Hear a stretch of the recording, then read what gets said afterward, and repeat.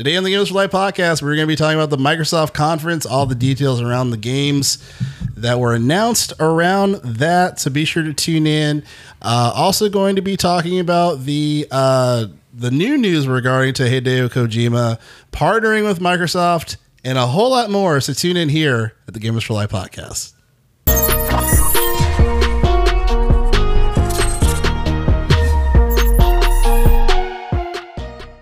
What is going on, guys? Welcome to the Gamers for Life podcast, for each and every Friday/Saturday discussing all things games. I'm one of your hosts, Jerrell. With me is my co-host, Arthur Thomas. What's up, my guy? Nothing much. Realizing I forgot to lint roll my shirt because these fucking cats, but whatever. All good. Hey, good to be in person recording with you. And then, of course, we got my man Church in the building. Yeah. It feels good. Feels good. I think this is the first time I actually been on the couch, the infamous couch. That is true. That is true. So welcome, my friend. Thanks for having me. Yeah, of course, man. Of course. Yeah, happy to have you here. We got a bunch of shit to talk about, and then obviously a lot of stuff around Overwatch. So I'm glad that you and Arthur, were able to contribute, put all our minds together for all this crazy news. You know, it's crazy. There's some weeks where it's like, a couple things happen, let's talk about it. And then there's others where it's like, oh, holy shit. I still remember that one week where it's like, I think we were missing each other, like, man, it might be a slow week. And like next morning, Xbox bought Activision Blizzard for like $69 billion. Yeah. Like that was our little text scroll. It was like, might be a slow week. Yeah, we'll see how it goes. Next morning, us both sharing the link. What the fuck? Right, yeah. And then I remember like Church was like, bro, I was like driving, or I forgot what happened as far as when you find that out. You're like, I'll send it to everybody. Like it's just like a wild dude. I think I woke up at like 4 a.m. and saw the news and had to send it out to everybody. Crazy stuff. So if you are watching this, hello, and sorry that there hasn't been so many other videos, just trying to get some quality together here for the podcast, but nevertheless, hello, we have a bunch of videos here in the YouTube channel, so be sure to like and subscribe here, click the notification bell so you can be updated on the episodes for when they release. Planning to do some more in-person video episodes, so be sure to check that out. Arthur also does the streaming for on the channel as well, and it was funny when you, me, and or Arthur, myself, and Ivan, we did a Best Buy run. We had an emergency. We had to go do the Best Buy. I think since I've owned an Xbox One to my Series X, I think I've officially hit a baker's dozen of controllers I've fucking gone through. Wow. I have I have the worst luck. Like, so with my last controller, the up started working almost mid-match of Overwatch. Me, Victor, and Ivan were playing Overwatch, and also we're ready to queue, and I scrolled down to look at something. I couldn't go back up, and I'm like, oh, okay. And then I did the whole Xbox home settings, and like in Xbox, you're able to test, like, see if your buttons work. You're able to configure it to see, like they call it like the control labs or accessory lab thing. Yeah. Yep, up wasn't working. Oh shit. So and then when we were at Best Buy, I was mentally planning on only buying a controller, but I forgot. Fuck, my headset broke the last week too because it broke it broke the ears, and I think we were talking how like when I buy a new headset, I need to see if there's like sizes or something, because I think that one like how broke. far does it expand? I have a big head. Like we were talking about it. Like my Rams hat I got at SoFi is an extra large. They have the size on it, and that still doesn't like really fit me comfortably. Damn. So I think with I will say this. So the last headset I had, it was the snuggest of all the headsets. So I think just after years of it slowly being pushed out. Yeah. Both the plastic hinges so it was dangling, and I just couldn't do it. But I will say this: the new headset I have, $25, is one of their Turtle Beaches, comfiest one I've had. Nice. Well, good to hear. I remember too. We were talking about Boyfriend Dungeon. You were streaming that, yeah. And I first I thought there was videos that it was recommending me. I was like, why is it recommending me this? Because it was like this bad, different thumbnail art. I was like, oh, that's our channel. Why is YouTube recommending me like this anime version of Salt Bae with his abs and a red sword? Yeah, so I thought that was funny. But yeah, be sure to check out. And then we have audio episodes as well. But as far as for everything connected to Gamers for Life, if you want to see just everything related to us, go to linktree.com/gamers4life, the number 4 life. So you can just get updated on all the stuff as far as for our channel and just our brand, everything Gamers for Life. And here at the Gamers for Life podcast, we read the news while you can watch or listen to what you choose by clicking on the links, the time codes within the description of the episode, so you can be updated on the specific part of the show that you want to check out. Or you can just hang out with us here at the Gamers for Life podcast, and you definitely want to for this episode, because by golly, a lot of stuff we're going to talk about here. But we're going to start off with the Microsoft conference, which is one of the main pieces of news that that occurred last week. Before we get into the deep dive of each game that we care about, tell me about your initial impressions of the conference. How did you like it? How did you feel it was comparative to the PlayStation State of Play, even though that might not be a fair comparison, but nevertheless, just general impressions. I'll start with you, Church. What do you think? So my initial impressions of this conference is it was solid. I thought it was a really good, great conference for me.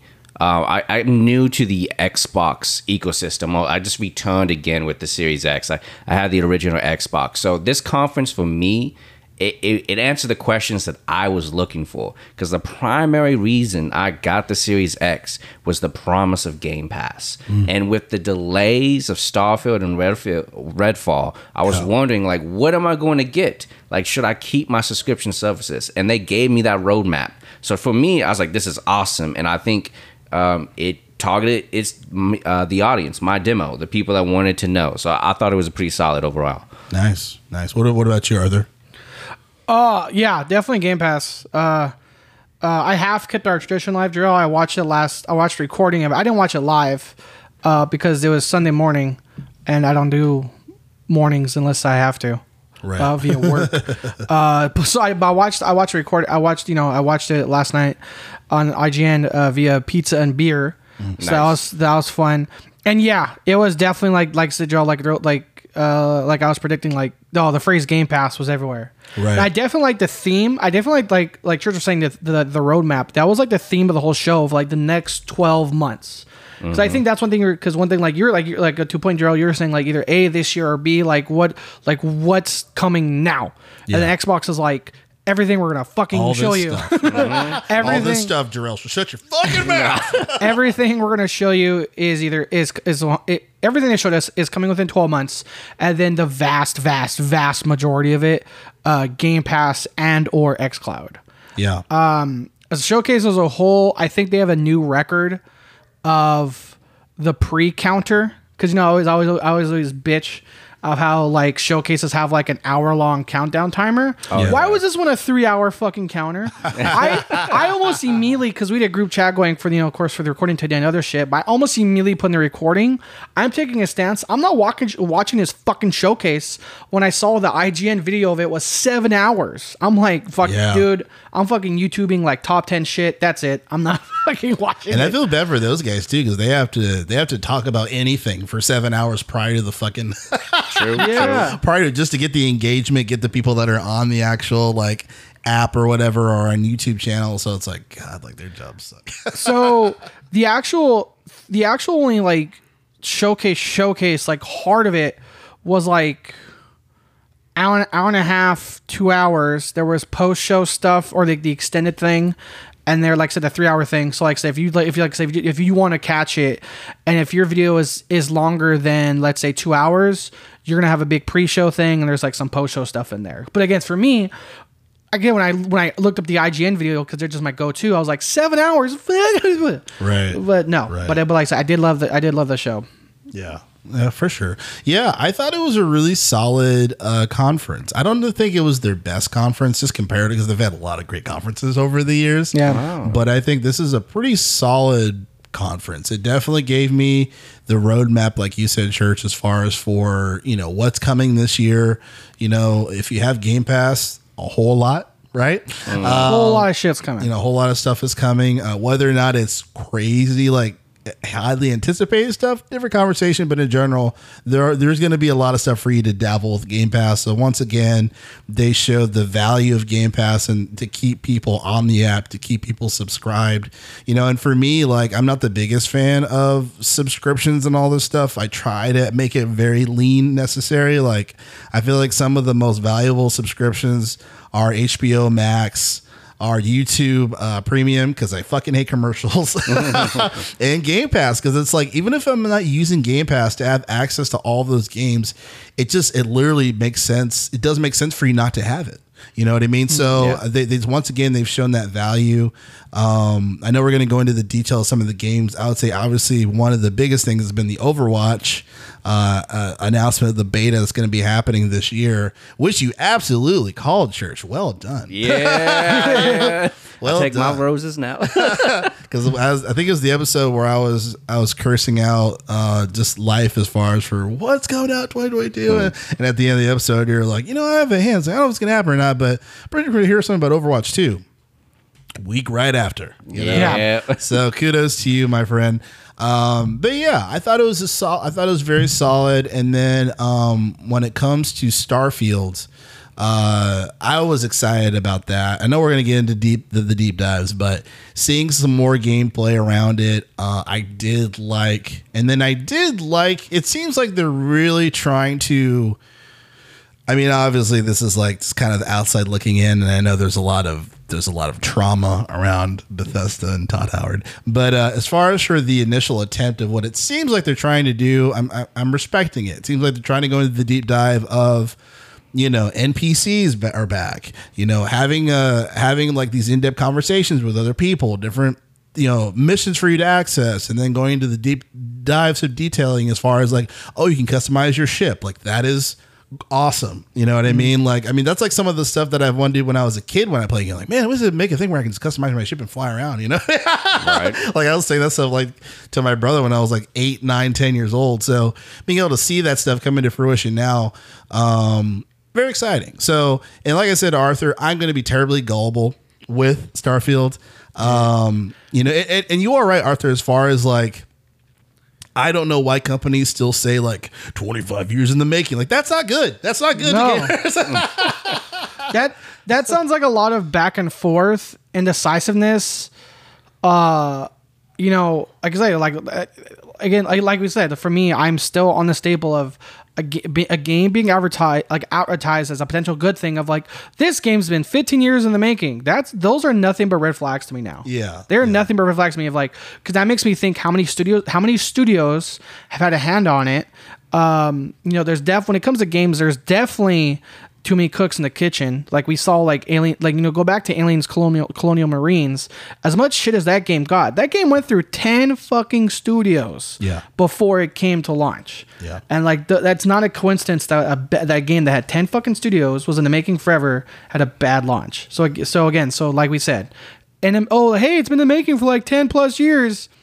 Cautious. Those are cautious things for me to look at. I'm more positive because, like another game that had that 10-year mark was FF7 Remake, and that killed it. Like that was well worth the wait. But we definitely have those horror stories too as well. So it's like, and some of it is the nature of the business too. Like sometimes it's like it's an uncontrollable thing. Yeah. You know what I mean? It's like they didn't want this to happen this long, so they tried to spin it into some marketing nonsense. But it's like, for the gamers that are like, like we're very cognizant and like intelligent on like, okay, like we know what that means. Like, and that's kind of scary. We can't, like, they can't blame us for being nervous when we hear a phrase like that. Yeah. You know what I mean? So, and the main thing for me before we go into the list here is just the sheer fact of, when we hear 25 years in the making or whatever, that means that, different business things happen, things close, things merge, then they have to redo shit because technology. So there's huge R&D costs,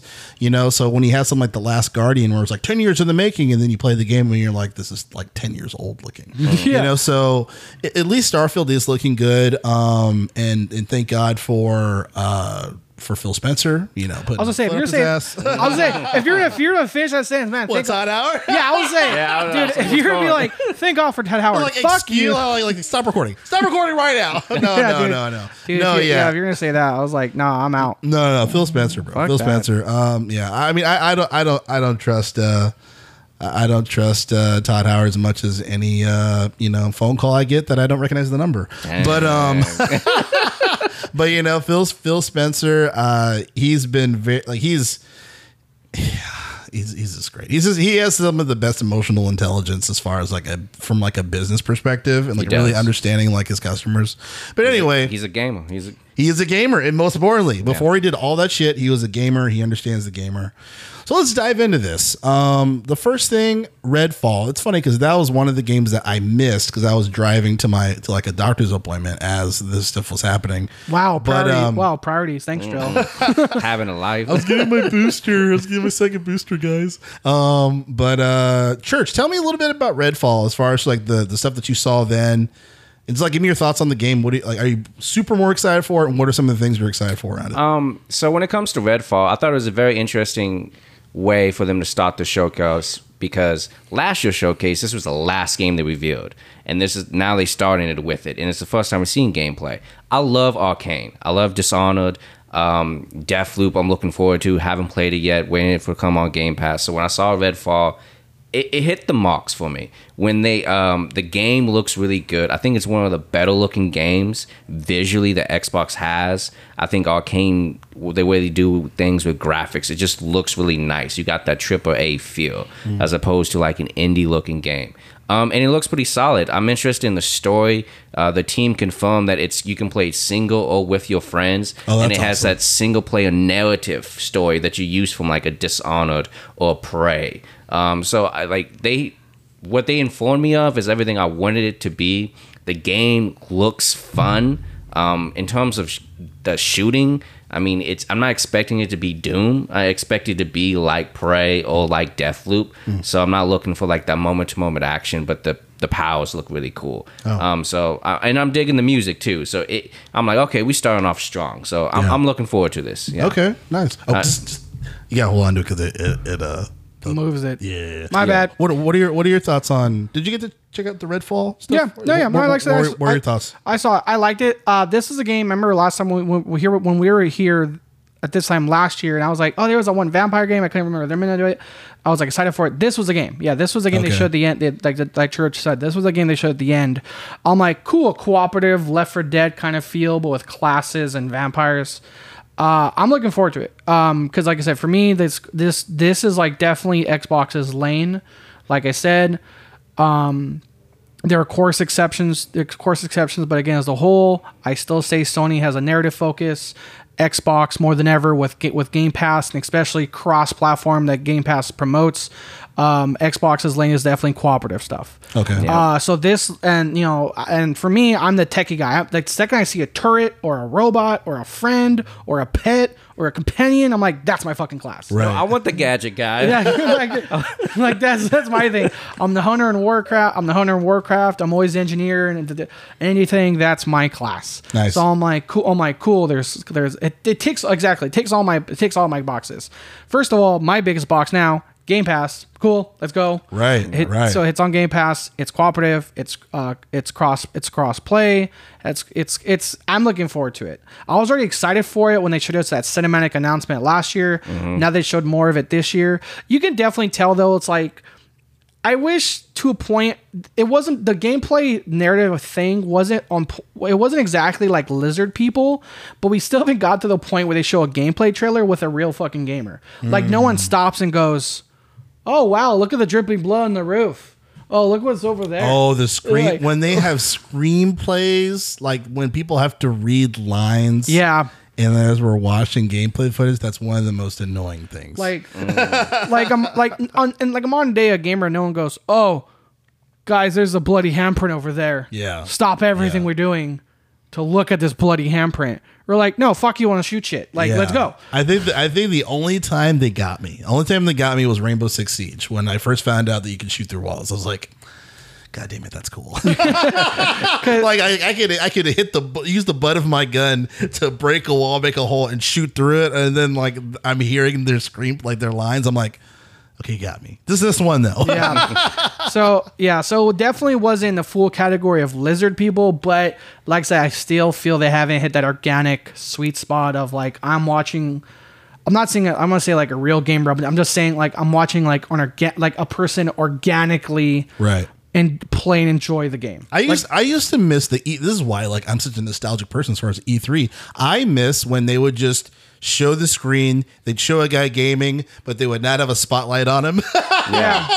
like they would specifically not have a spotlight on the gamer, but you saw a guy standing with a controller and playing the game, but you saw the screen. Like I appreciated those days. You know what I mean? Like, but now it's this whole theatric thing, you know?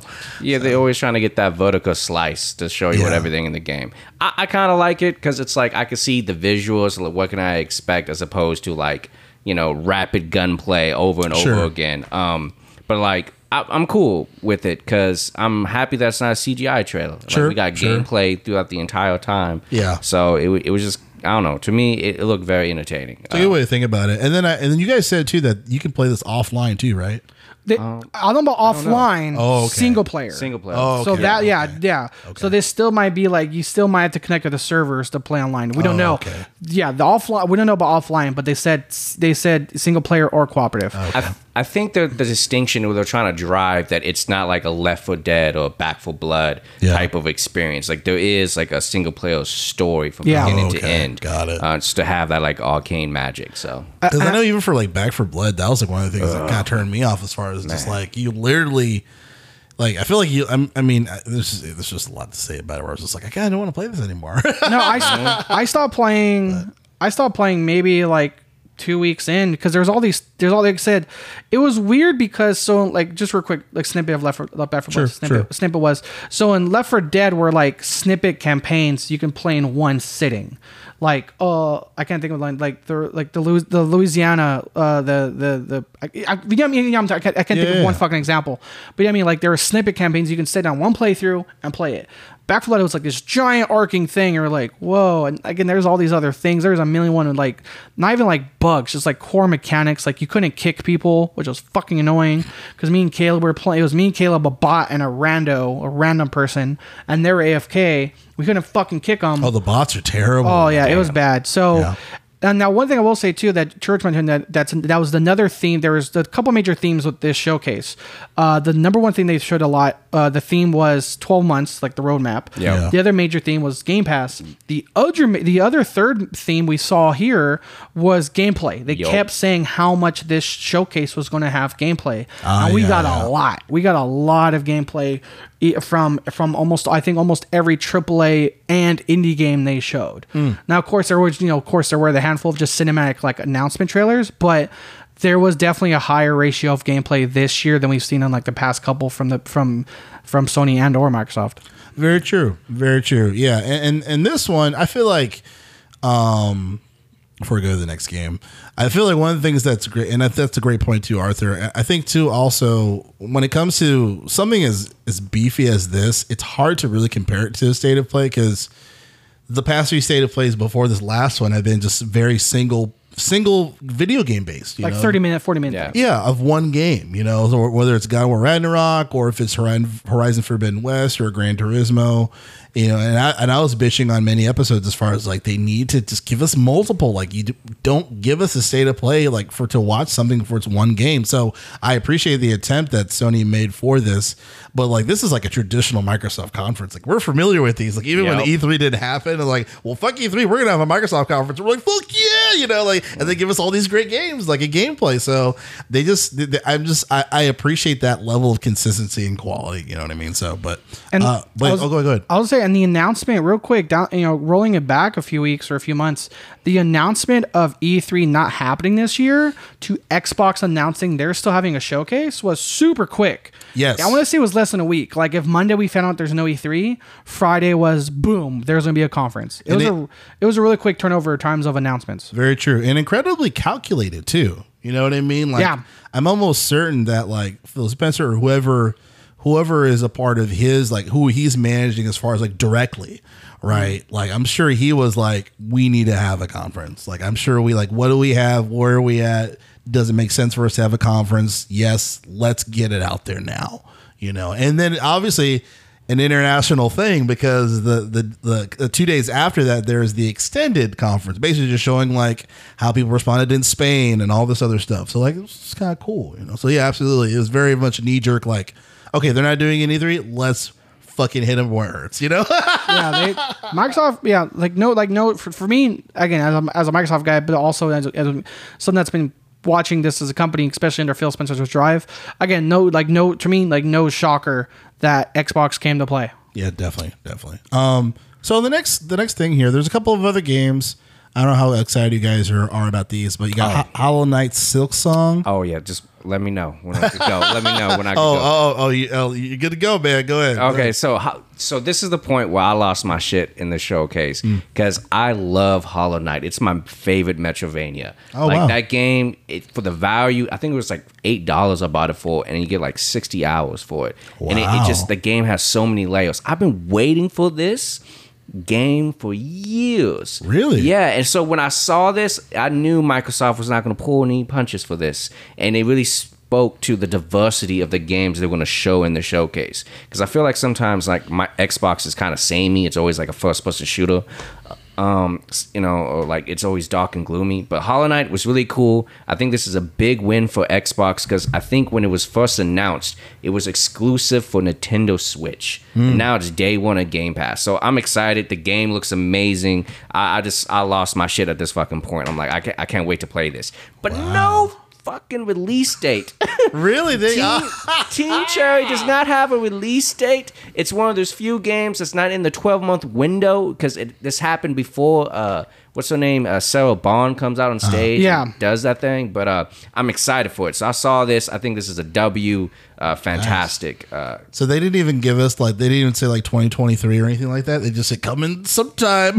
Yeah, sometime. No release date. Just day one on Game Pass when it comes. Yeah, it looks amazing. So wow. I fucking love it. It looks like a quality game too, man. I mean, I'm not too familiar with this, so I'm glad you're on the show talking about this. But for this to be a day one Game Pass title, I mean, definitely it seems like a W. What were your thoughts on this one, Arthur? It made me want to play Hollow Knight. Hollow Knight, for many reasons, was on my back burner of games. Upside down side Game Pass, there's like a plethora of like to-dos when it comes to gaming. Yeah. But this one definitely put on my radar that I need to get back and do Hollow Knight. Mm-hmm. So real quick, Church. So did you play Ori?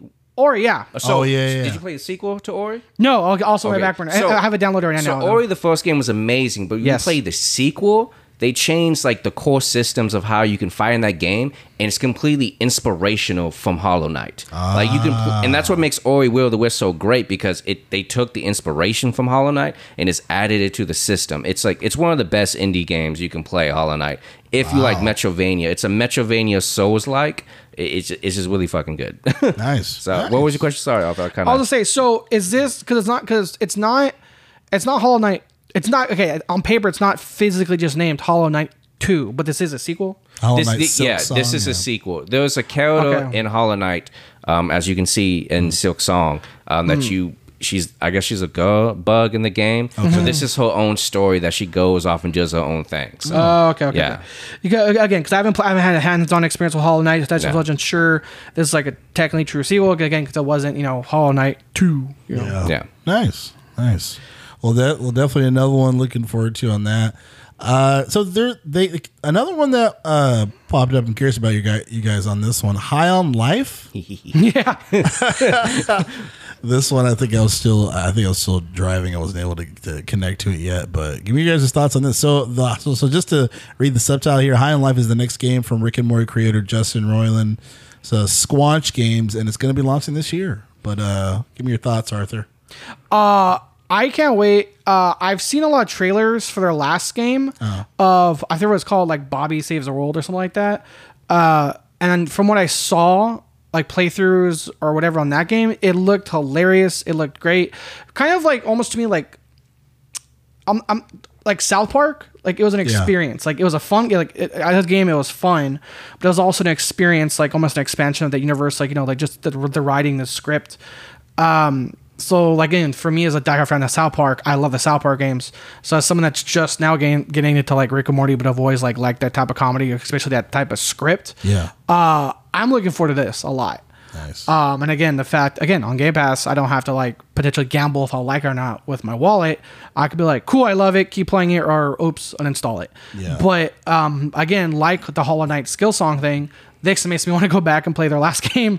The last game they made, again, I forget the name of it. It was something like Timmy Saves the World or something like that. Yeah. But again, that type of script style and play style looks so fun. That's crazy. What are your thoughts, Church? Yeah, same with Arthur. I think this game looks great.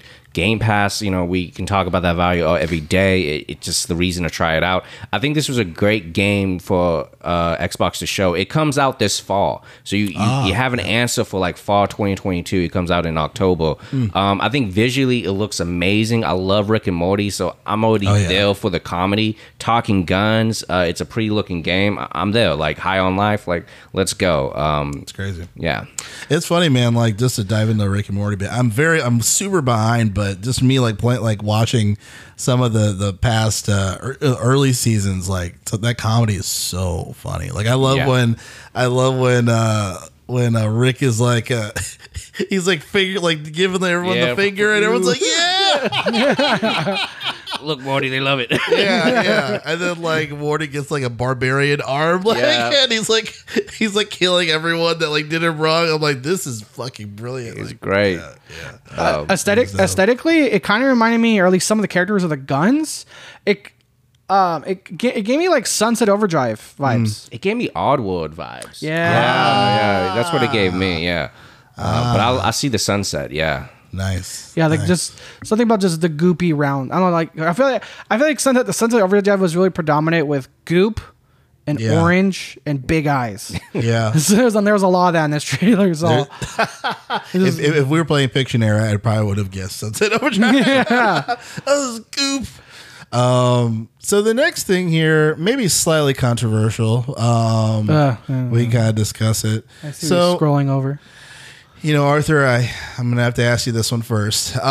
So for as high of a pedestal that we put Microsoft and Phil Spencer on, as far as for these Game Pass acquisition access of games, first it was like, oh, EA, get to play some of the stuff at EA, awesome. Oh, fucking, this game, great, this great.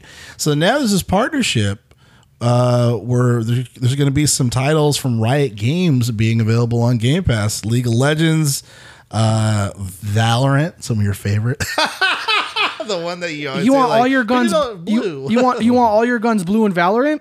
Just $200. Like, because fuck you, we're 10 cents. Right? Yeah. So what is that? I mean, given that, Microsoft is just like, yeah, money's money. Let's do it. Like what? Like was that a slash? So, was that a little bit of a punch to your side? My thing was when they first showed the person from Riot Games on the showcase. Again, I was, enjoying my Modelo Chiladas watching this. I immediately thought, is that the guy that farts on people? So for those of you who don't know what I'm talking about, prior to Activision Blizzard, their lawsuit of harassment of all their crap, prior to Ubisoft and their sex harassment lawsuit and all their crap, prior to that was Tencent. Yeah. And more specifically Riot Games, as Ivan gets home.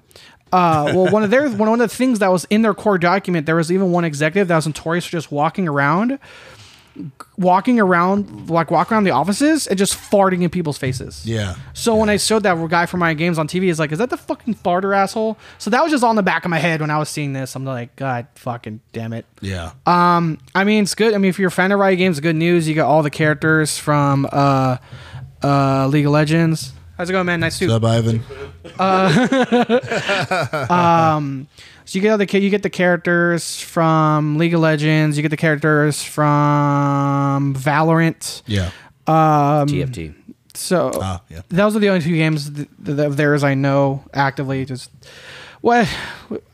Yeah, it's kind of tell you what you can get. Right? If I could get just some of how I thought of that part of the showcase, I was like, again, good. This is good news for those that are fans of that series, but for me, I have a collective meh just for that portion of the showcase. Makes sense. What are your thoughts, Church? I think this is good news. I think there's incredible value. Everything the author says with the Riot culture. I know some people that work there and they've spoke on the changes, so they have changed. But Riot Games coming to Game Pass, incredible value. Literally talking thousands of dollars just with your subscription. It's kind of hard to beat. It's free. I'm excited to see this extend into the future. There is the rumors of a Riot fighting game coming out, whether it would be with League characters or Valorant characters. So I'm excited to see if that comes to Game Pass day one too. So I think this is a good partnership. I think it's a smart one to keep the PC players happy. It's good. I would love to have seen an Ubisoft, because I'm more of a console gamer, but we got some type of partnership this showcase. I think it's pretty solid. Riot's it's a big deal. I will say too, and I'm glad we're getting some different viewpoints here as well on this.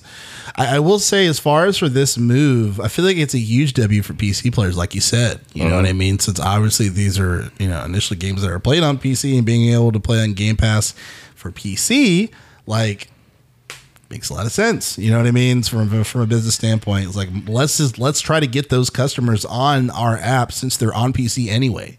You know what I mean? So it's like, from a monetary perspective, it makes a lot of sense. As far as for those games, probably won't play because of my personal conflictions, or just things that I'm interested in, not interested in. But I think it's a smart move. So yeah, I would have to agree with you on that, definitely.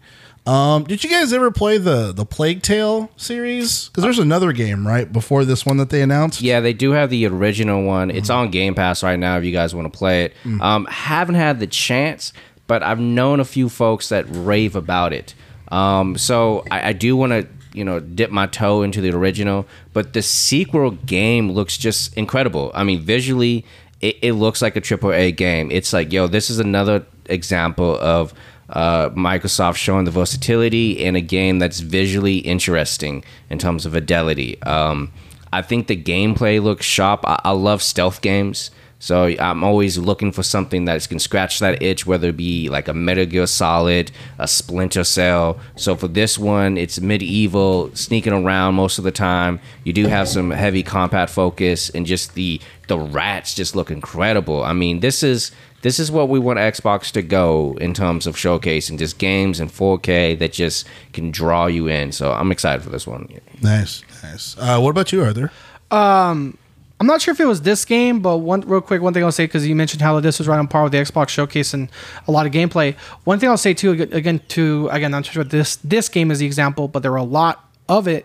There was a lot of gameplay they showed saying that this was recorded on an Xbox Series X. Yep. Which again towards the gameplay stuff, I think is game more transparent, because Jerrell, like and Church, I'm sure you know too. Like in past years, people are like, "Hey, how come this doesn't look like what we saw?" And it's like, "Oh, secretly that was recorded on like a fucking like multi-$1,000 fucking PC gaming rig." Yeah. And like, "Oh, this doesn't look like the 360. Why is that?" Right. But again, I'm not sure if it was this game, but a lot of them did show like, "Oh, this is recorded on Series X." And the reason I thought that just because I remember the font was red. I think I just remember this game. What's up? I was just saying, like, that brings a good question. It's like these all games are shown on the most powerful console, like it's a Series X. I'm curious to see what this is going to look like on the Series S.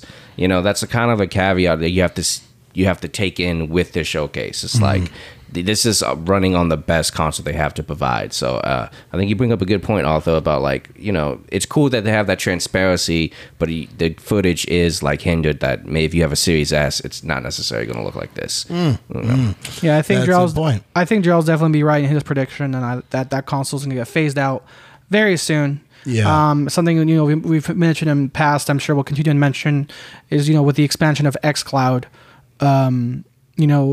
getting past that barrier of cost or consoles. It's like with the power of where the Series X is going, and with the potential of xCloud, like Jerrell said, we probably will see. And like to your point too, of like, hey, this was recorded on a Series X, not a Series S. Yeah. We'll probably see that console phased out soon. Exactly.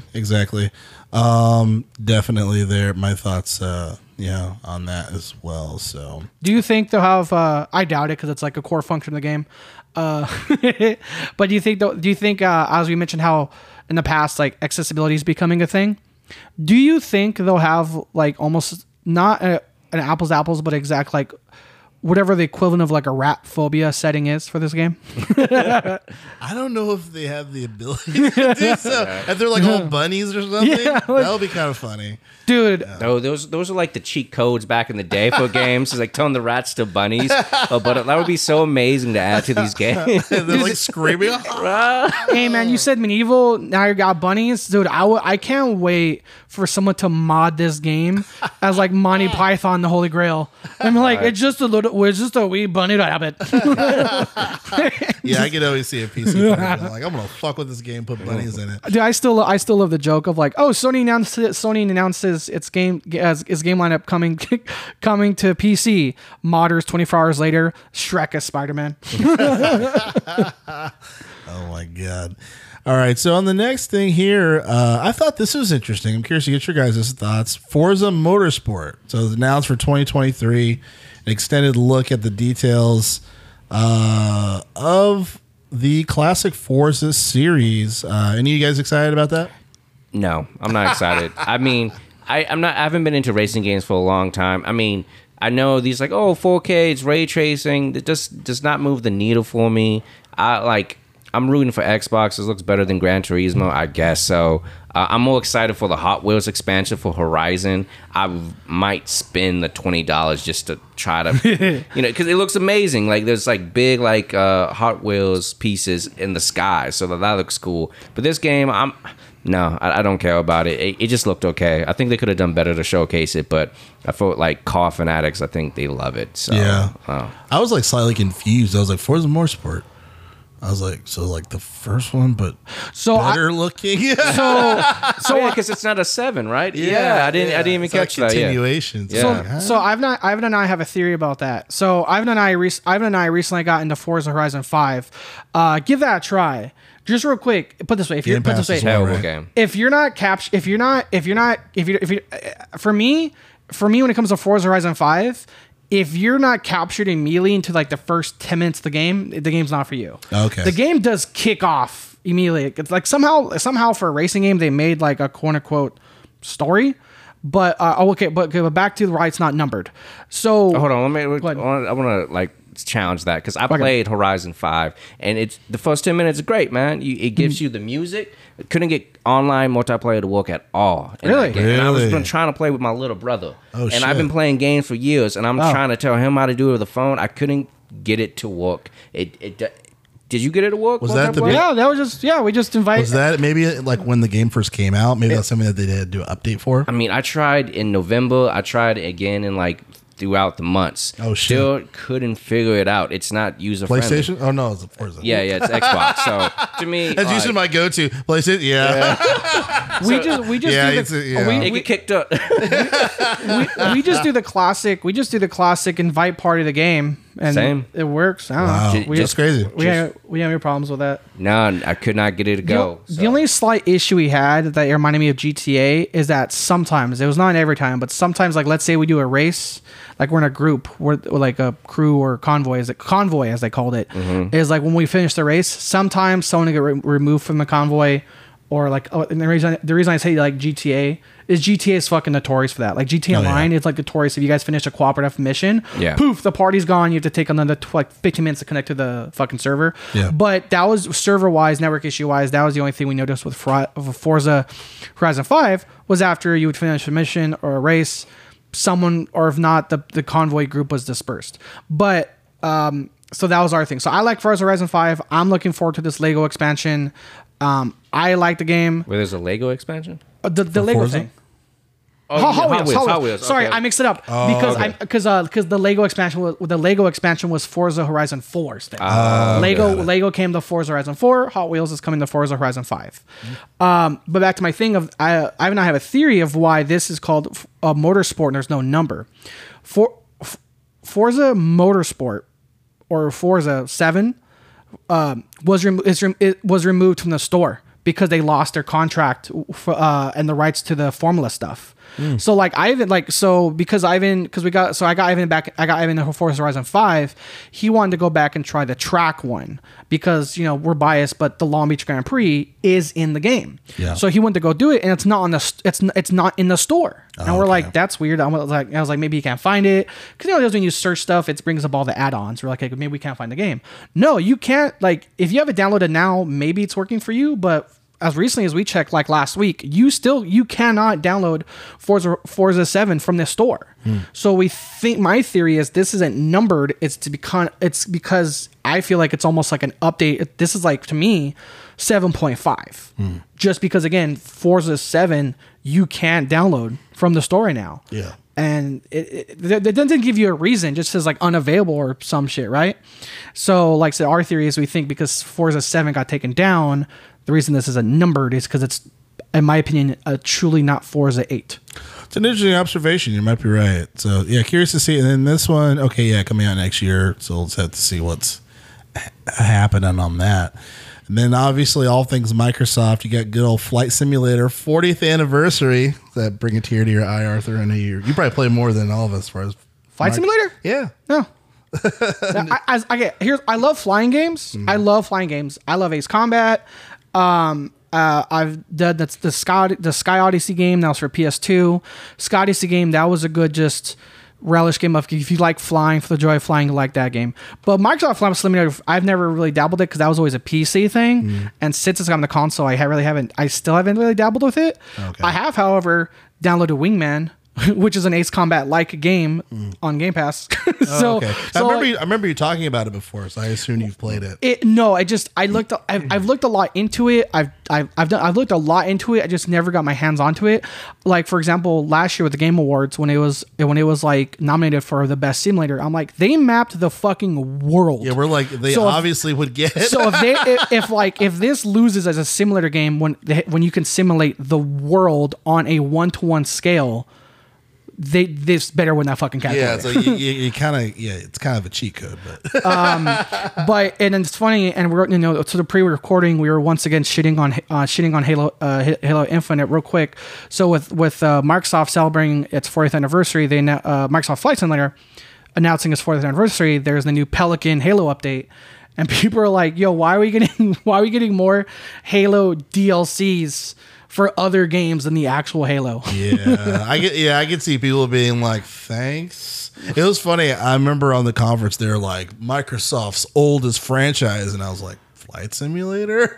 And then it came up. I was like, "Oh, okay."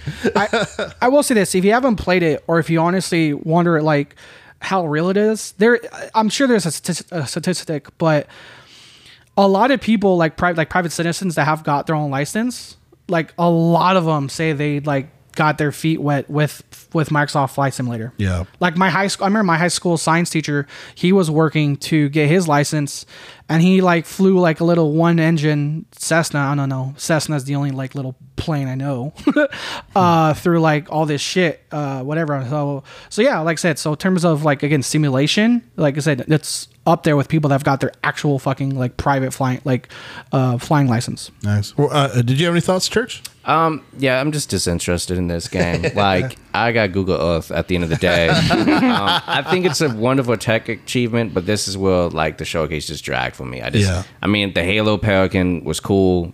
I'm not gonna download it and play it. Right. I mean, if you like Flight Simulator, I guess they have a lot more stuff. And I think they even went more in depth in the extended showcase about like the planes they're gonna add too. So they went to like the Smithsonian with like, I guess it was like Paris Lily, and they really went into depth about everything about to bring to the game for the next couple months. So if you love the game, you're about to eat, but I'm just disinterested. yeah, I probably have to agree with you on that as well. Now, arguably the biggest thing that happened in the showcase where I was like, God damn it, Church was right. Overwatch 2. And it's crazy when I first saw some of the clippings of like when they played that trailer, I was like, no. No. As I was driving, about to crash. So Overwatch 2, just to read this little blurb here on IGN or Polygon.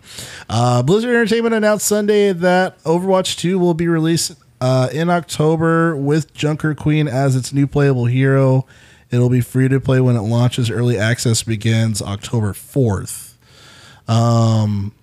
Crazy stuff, man. Church, you gotta start this one off, man. 'Cause you're the one who called it. I called it like the last time I did the podcast. I was like, fall 2022, Overwatch 2. I see it in the stars. It's going to happen. The planets aligned. I was jumping up and down as soon as I saw this on the screen. I was like, yes, I got it right with my prediction. I am a big fan of Overwatch. Yeah. So I've been waiting for the sequel for a long time, and I'm excited. It's coming October 4th. It's free to play. The game looks good. It's very similar to Overwatch 1, and I feel like you either fall on one side of the fence. Like, some people think it's not upgraded enough. Some people love that it's still true to the original game. So I'm excited. I think it's launching with 3 new heroes, Junkrat, this other girl, and then a new support character they haven't revealed. They did do an extended showcase today where they went into more depth of what you can expect. Good news, no more loot boxes. Nice. And they're adopting the battle pass, mantra. And I'm like, okay, I like that. There's always something for me to chase to achieve in terms of cosmetics or money. Visually, it looks cool. Sad news, though.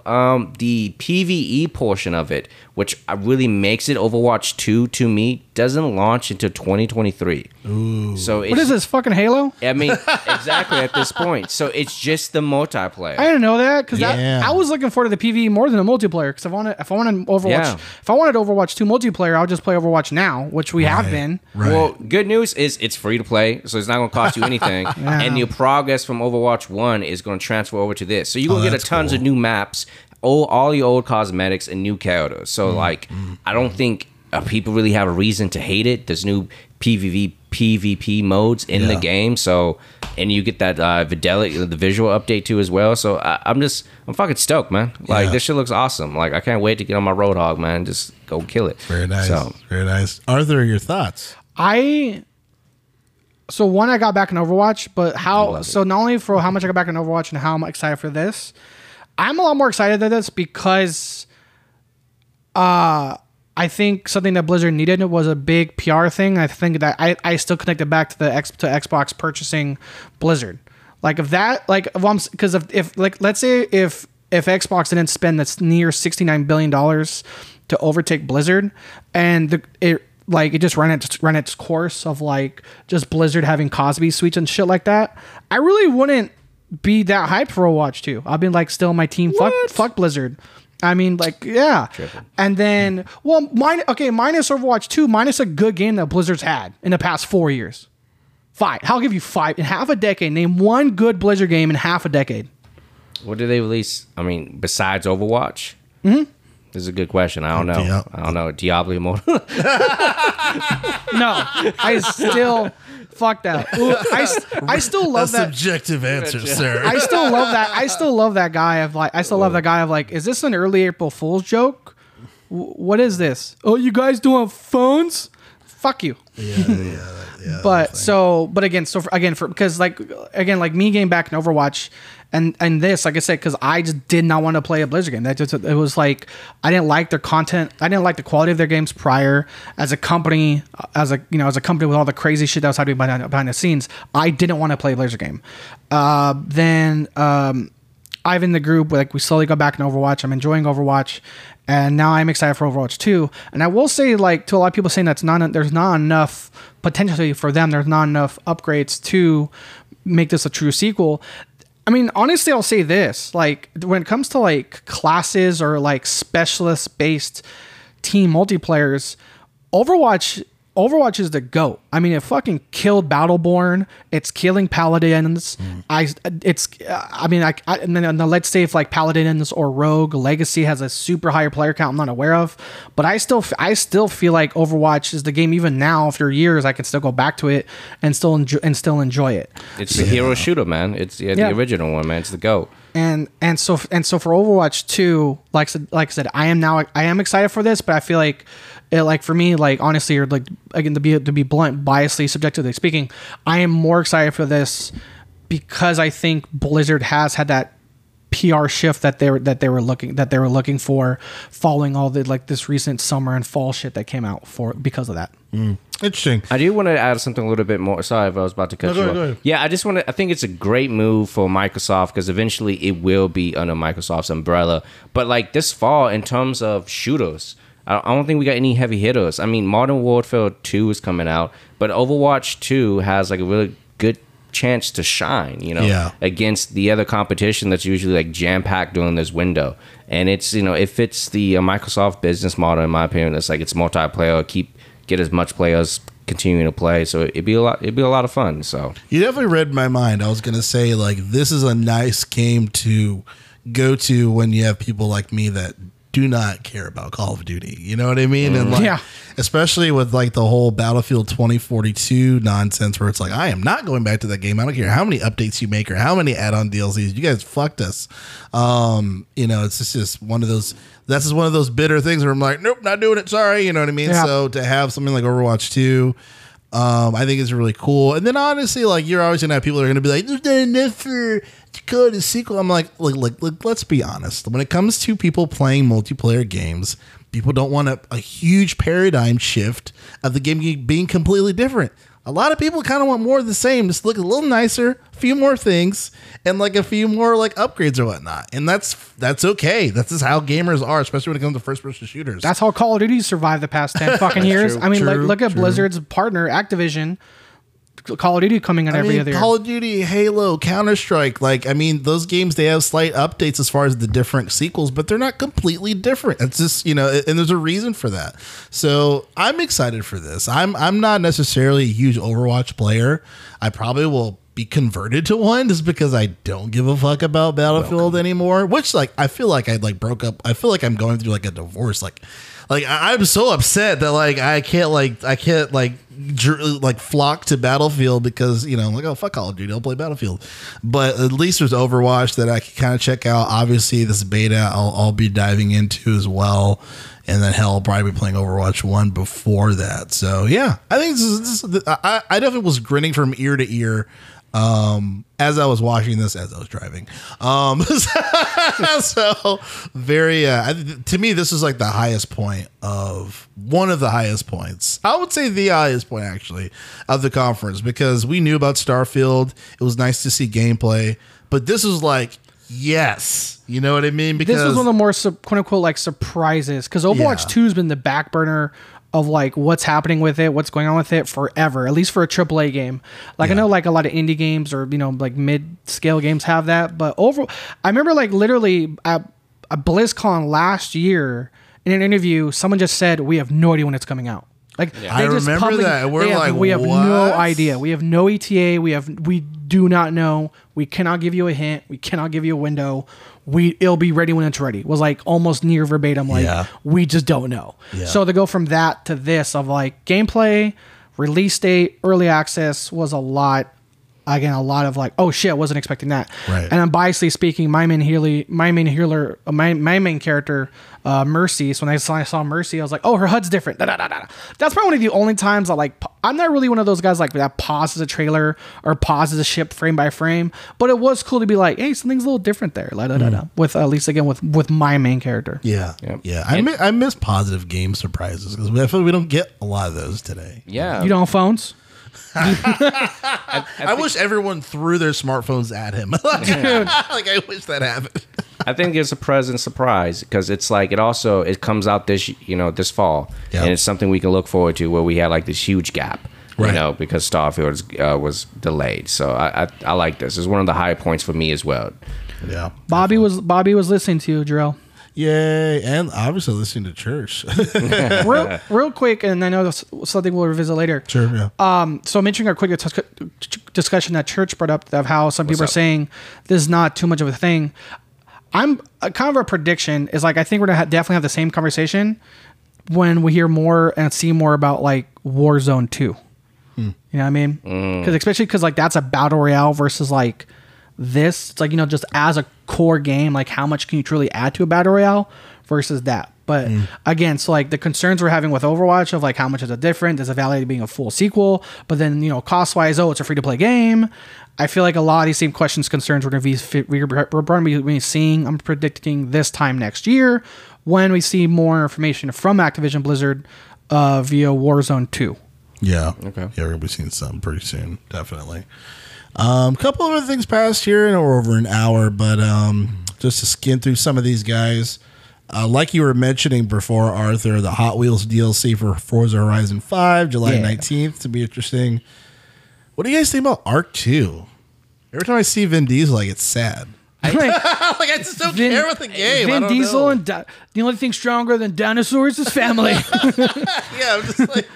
Right. I think even Vin Diesel came out if you only a true gamer if you cared about Arc 2 and kind of stuff. Like, really? Oh yeah. So like you're not a true gamer if you don't like Arc 2. I was like, who's this Fast and Furious guy talking? This game, I think it's like one of the few games in the showcase that was just CGI. Yeah. I really don't know what it is. I remember like my nephew, he's went into Ark. I think it's like a dinosaur survival game where you do resources. It's one of those open world based building survival games. No, I'm just it doesn't move the needle for me. Yeah. That's like, to me, for like the only thing Vin Diesel like played from or was in from a gaming perspective that I really liked was the Chronicles of Riddick series, Escape from Butcher Bay, and like those games are actually really good. Like I wish they would make more of those, but for him on a fucking Tyrannosaurus, like I don't give a fuck. I want Vin Diesel to go back to his roots. We're following the crossover of Hot Wheels and Forza. Perfect matchup. Hello, Vin Diesel voiced Street Sharks. They could have fucking Street Shark Arc DLC going. I will say this though, I have minimally less than an hour played Arc. Huge problem on console. On Xbox at least. It's an open world based survival game, meaning like it's a big map. If you're playing cooperatively, you want to go over here, like I'm going to go collect wood over here, I'm going to go mine down there, I'm going to go fish over there. On Xbox, we try to get into it because it's on Game Pass. Caleb and Sean and I found out that whoever is hosting, if you're not hosting, you're tethered to that person, and the proximity is super small for that type of game. Oh, wow. And a weird thing I've never seen anywhere else. And other games, there are tethers like, hey, you're too far from the host, it teleports you, or something like that. It drags you. So I'm like fishing, but because Caleb was somewhere else, I'm just getting fucking dragged along the beach. Oh my god! Because I'm too far from him. So, and again, the scale of the range was way too fucking small. So for me, as gameplay wise, or for anyone that has an Xbox that was looking potentially saying I might get into Arc 2, that question needs to be answered. That question needs to be answered prior to release, because it was literally a game. It was literally a game breaker for us. We stopped after like an hour. Oh wow! We were like, we can't fucking play this. Like a Minecraft, Ivan can go to like the Nether and do all his shit. I'm just like digging a hole, fucking doing, and we could do our own shit. Yeah, do your own thing. And this game's like, nah, you're too far from that guy. Oh, what happens? I get teleported. Now we're gonna fucking drag you like a giant leash. And so I've never seen that before. That's wild. Yeah, definitely an issue. It's not on Steam. I'll say that. That's not a PC thing. But again, for them to show it during this, that needs to get fixed. Interesting. Speaking of hellish experiences, this weird ass gory game Scorn, launching October 22nd this year, looks incredibly gross. I know one of the first things in the trailer, I was like, is that guy's dick? I was like, what am I watching? And then I'd see like just a bunch of other like weird stuff that was going on. Definitely one of those like super violent, deep, dark things, games. There's another game that came out that was similar like this. Agony. But Agony got really bad reviews. It's just Agony is more red. This one's the gray one. Yeah. What were you guys' thoughts on this one? Did this move the needle at all? So actually, this is the lowest point of the showcase for me right here. Oh, shit. Yeah, hot take right now, this game is going to be terrible. Wow. I've seen this game shown over the last 2 years. It's the same footage. I haven't seen any new footage. It's the same thing I see over and over again, and that just tells me like this game has nothing new to show. I think it's more going to be of a walking sim, like maybe like some visual tech porn that you just like, oh, look, it looks pretty. I don't have a good feeling for this. I'm calling it right now. It's not going to be worth my time on Game Pass. I mean, it looks cool and scary. I can tell that there's nothing here, in my opinion. So this, to me, lowest point of the showcase for me. Just not interested at all, man. So wow, I know it's terrible. What about you, Arthur? I mean, since to a point aesthetics are the only thing going for it. It reminded me of the Alien 1 and the prequels, like Prometheus and the engineers, and like that type of aesthetic. Like when they find, like in the first Alien movie, when they find the engineer, the pilot, in his thing, like, you know, dead, reminded me of that. Aesthetic wise, the whole like alien body parts or guns thing, only for me because I've seen it before in the original Prey. Which, real quick, if you guys have not played that game, find a way to get your hands on it. It is one of the most like original stories and experiences you can play. The original Prey was great. I think was it the second one that was on Game Pass? One of them was on Game Pass. Bethesda Arcane did a new one. Fantastic. Yeah, Prey is one of those games that has been in like weird production hell. Cat scared Jerrell. Because real quick, before the Arcane Prey Church, there was gonna be another Prey game that was an indirect sequel. You were like a human alien bounty hunter that we had, and we saw a cinematic trailer for that. Only that game got canceled, and then we have the new Prey we have from Arcane. Great game, but again, since the only thing that we saw was aesthetics. Like Church said, I feel like that they showed I've seen a lot before, because this is a game we've seen a lot. But nothing new. Yeah, because Arthur, like you're showing it right now in the background on the TV. Like all the gameplay was just like quick action events. It's like loading his gun, opening up a door. There's no gameplay. It's like, what is this? I think this is going to be shit. Continue, man. No, that thing is a valid point. That's thing exactly what I'm saying is because we haven't seen Drew gameplay. We've only seen aesthetics. The aesthetics are the only thing I can really comment on. But this is one of those games that it is giving me those vibes of like been in the making for X years, because I feel like when we first saw Scorn, it was a long time ago. And again, like it was a while. For as long as we've been seeing it and as much stuff we've seen, again, like nothing's really new. Like again, like what's going to be the new thing in the game? Oh, instead of lights, it's a bug's asshole or something like that. Like crazy, you know what I mean? Like something curious where it's not going to be like a true thing. It's just an aesthetic creative choice. Someone just rose their hand in a meeting and said, "What if we do this instead of this?" Like, okay. I feel like the game does a lot of that. But to be fair, if I'm wrong, I haven't seen much to say otherwise, because we haven't seen that much new gameplay or anything like that. Right. Definitely. I'm curious just to get what are some of your other standout things that happened in the showcase. I know one of the things for me was Minecraft Legends, strangely enough. Looked really cool. It did, actually, right? I think I'm actually going to try that out. The art style is more updated, where it's not going to give me like a headache. But I do think it's interesting to have like an action strategy, right? It looked cool, right? A little bit. Yeah. Yeah, the graphics looked really good. It seemed like it had some type of an open world mentality of some sort.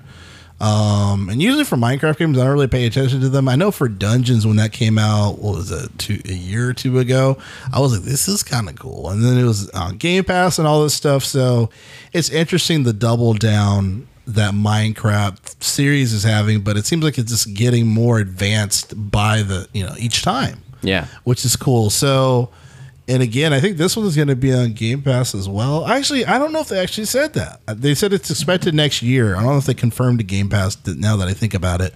But I was like, it's funny. I'm always pulled back into the world some way, shape, or form. Originally for like the regular Minecraft, I'm like, I'm not really feeling this. Yeah. And then I see like a trailer for some new thing in the series. I'm like, maybe I'll go back to it. Like they do a really good job of like pulling me, potentially back in. But what were your thoughts on the Minecraft Legends, Arthur? I'm excited for it. I played Dungeons a lot. I beat the game. And I got 2 of the DLCs that dropped early in the launch. The newer ones, because it's still going. They do like the seasons now, like the Battle Pass thing. That's like the new. That's like the new thing for them. So there's been more DLC, more regions, more islands. in dungeons. So my thing is, because of how much I enjoyed that game, it does make me optimistic towards this game. So if it wasn't a Game Pass, if it wasn't confirmed in Game Pass, I'd be very surprising. Because it should be, because Microsoft bought Mojang a while ago. But it should be on Game Pass. If not, that's again very fucking surprising. Right. Yeah. And it's weird because a lot of people are saying like, "Oh, this is like the first, like people." A lot of people are saying this is the first Minecraft story game we really got. I'm like, no, not really. There was that Telltale game, the Minecraft Telltale game. Yeah, that was pretty good. I never played it, but real quick, I never played Telltale games because I feel like they saturated their own market. There was a lot of Telltale stuff out really quick, back to back. The Wolf Among Us, man, classic. I hear that's a great good one. things on Game Pass. If on you my like bucket list. narrative, man, that's all you. Yeah, I got it. It's on the list. I hear the Borderlands one wasn't bad either, but anyway. I do like the story of this. So because only when you watch more interviews do you get more explanation to you. So what's happening, as I have it playing in the background, it's like, so all of the overworld is being attacked by the Nether. So all the overworld stuff is potentially teaming up. So like zombies, creepers, spiders, skeletons, all of those things are now potential allies in your true war to all the new Nether shit, pigmen, stuff like that. So that mentality and that kind of expansion on the lore, because since Minecraft, the game itself, is still expanding, like a new update just came out not too long ago. I'm looking forward to it. Yeah, it's super. Oh, Game Pass. There you go. Okay, there you go. Confirmed. Yeah, I'll definitely be playing that game. So fuck yeah. One of the lowest points of me was Lightyear Frontier, the chilling farming simulator of that little like robot dude. Oh, the mech robot thing. Yeah, why are they doing that? Why did they make that game? What's wrong with that game? I'm just like, why are they doing that? I don't care about this. How do we skip this? How do we skip this part of the showcase? I don't know. It just didn't interest me very much. I was just like, this looks like something maybe I would watch from like a movie sense or something, or like for my nephews to watch. But I'm like, as far as a game, like to play this game, I don't know if I'm interested in this. But hey man, I'm looking forward to it. Yeah, same. Yeah, it's like it seems one of those like brain dead games. No offense, it's one of those things I could just relax. I love like the Full Moon series on GameCube or Stardew Valley. So anything where I'm like building my own farm, it's cool. I mean, visually it looks kind of interesting. Yeah. Hopefully we can move a little bit faster. What got my attention to like let me to try it out is the vegetation. It was so exotic. They look like alien fruits and vegetables. So like it got me. It looks nice. Yeah. But it's not for everyone, man. It just seems I don't know what this is. Because I know there's like a small cult following of like that type of series, which is kind of cool, you know. But for me, it's never caught it. What about you, Arthur? I'm excited for. I mean, there's definitely a thing. Like again, like this gives me Stardew Valley vibes. You're reminding me of Astroneer. The thing is, for me, I'll just say, because at least Jerrell, real quick to your thing, Jerrell, you're saying how you're not excited for this. I'm still confused how like farming simulator is such a big fucking thing. Yeah. So just like one of those things of like the community behind it is surprisingly massive.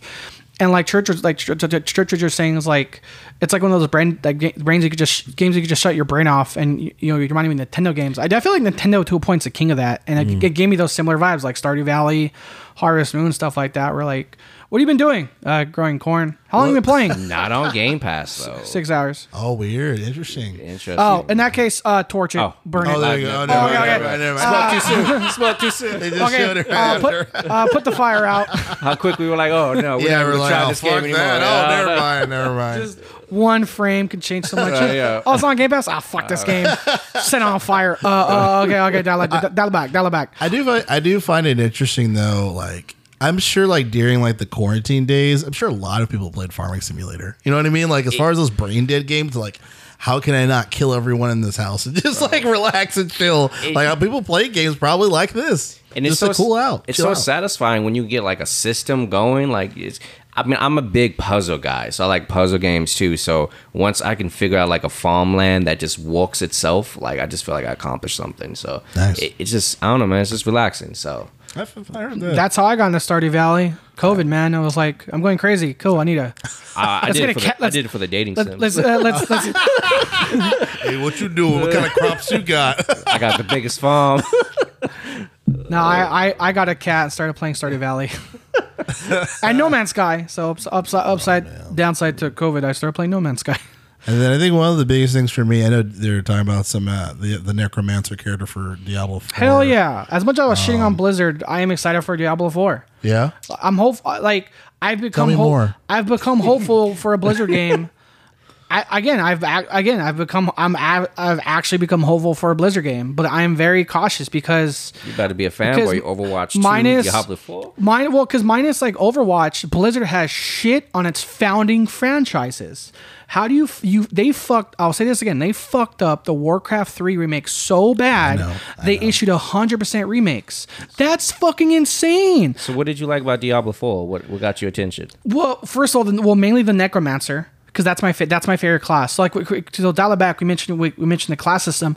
I said engineers, companions, summoners. So when it comes to fantasy games, summoners are my classes, or hunters if you can have a pet.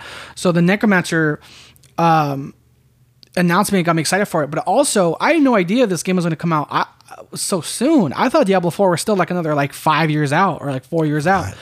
I thought Diablo 4 was cancel the game. I thought because following the Diablo 4 announcement trailer, Blizzard again went on the quote offensive and was very public of this is not a game coming soon. Yeah, they were very public about that. They were very public of this is not a game coming soon. Everything we've worked on this game, you just fucking saw. Yeah. There's no other things that go on. That is it. So that was the other thing with Diablo 4. It was a surprise to see this is I want to say this was in their 12-month, it's around the corner, their 12-month calendar roadmap.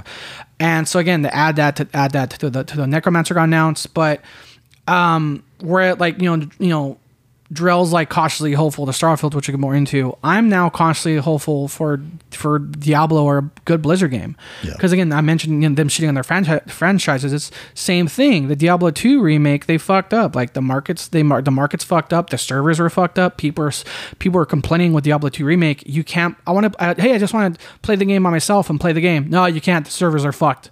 And then to the point where one of the YouTubers I watched, I think it was Angry Joe, even tried to revisit the game 2 months later, and the servers were still fucked. He couldn't even play single player.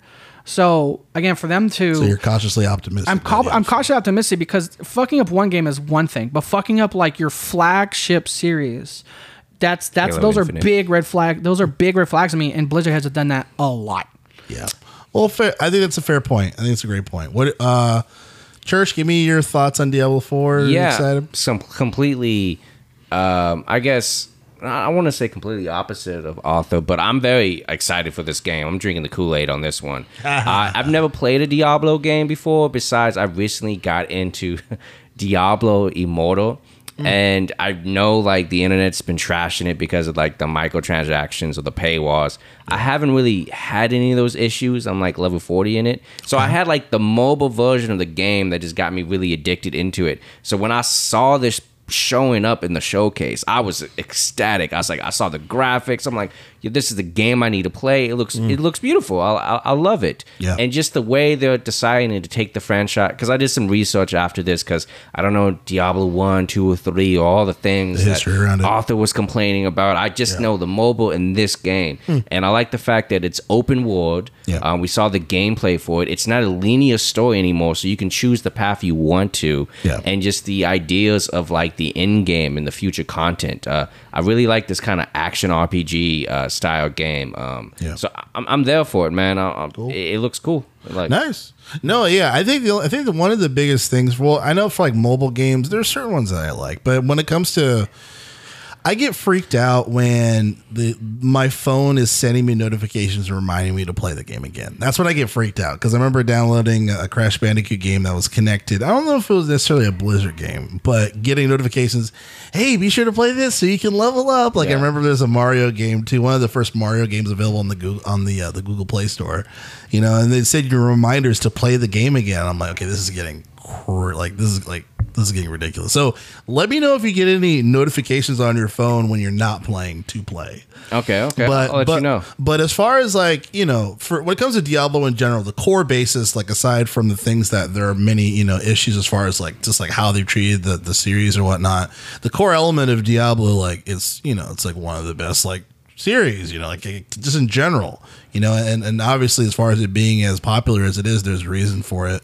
So yeah, curious when it comes out as far as for Diablo 4.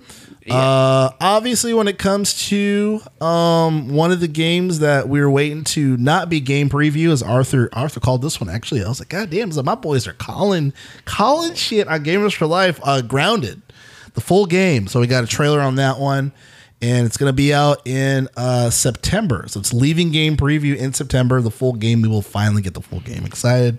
Arthur, your thoughts? I like how they addressed that. They're like, the full game finally coming out. Like, yeah. they I forget what their exact wordage, but they announced, oh, you let that all. Why do you always come by when I'm busy?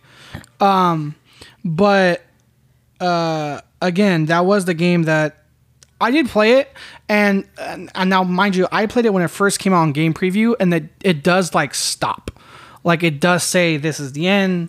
Like you can keep killing and doing all these things, but you can't research more things. You can't find more blueprints. Like this is the limit of it.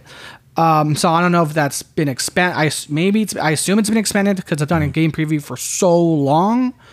But I will say, as a base building game, it is really fun. I am biasly, but though like quality wise, Obsidian has been very consistent. This game is fun. And Ivan, I know you got your arachnophobia. You can turn into a little marshmallow. Yeah, it's like, oh, you have arachnophobia, but you want to play grounded? Dial up the settings, and that giant wolf spider becomes like a marshmallow with googly eyes. Well, thank God. I'm terrified of arachnids. Your thoughts, Church? I mean, I think this is a good thing. I'm glad that Obsidian is able to fully release the game with the story content. It is always just like Honey, I Shrunk the Kids. The video game is my take. Nice. It was on my watch list. I was like, this is one of the best games that I shouldn't play right now until it's finished. So like now I'm going to check it out when it comes out.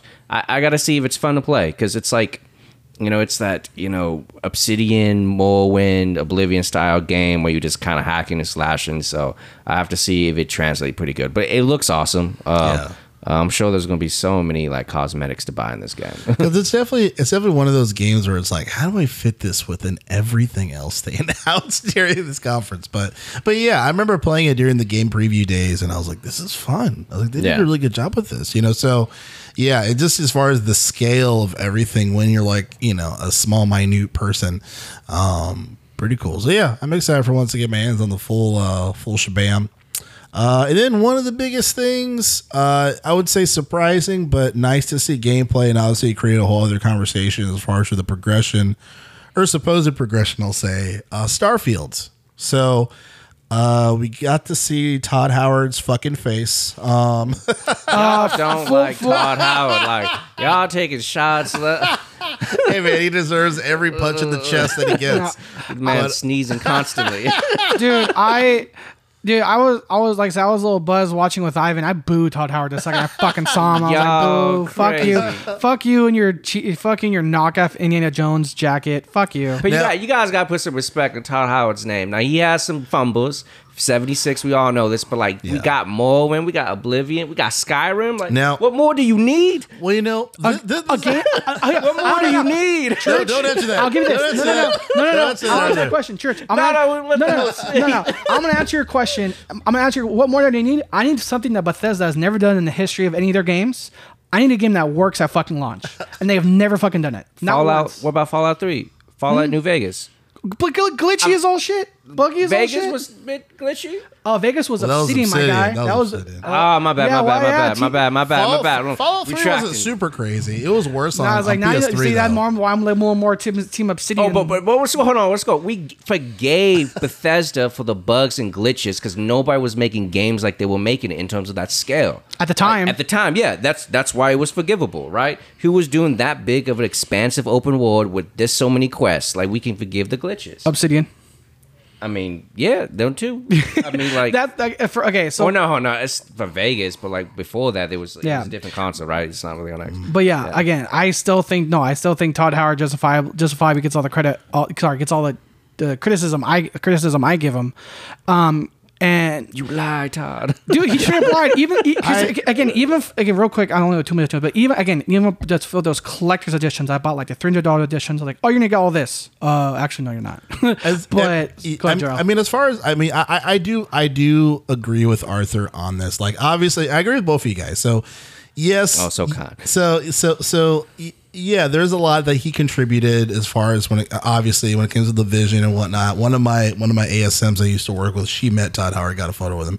But when it comes to Fallout 76, obviously, like, he deserves every punch in the face that he got. It was far, like, verbally around that. But I have said to Arthur, I have to be gullible around Starfield because, like, I am excited for this. I've wanted something in this realm ever since I was a kid, a badass fucking space game where I can fly around, go to different planets.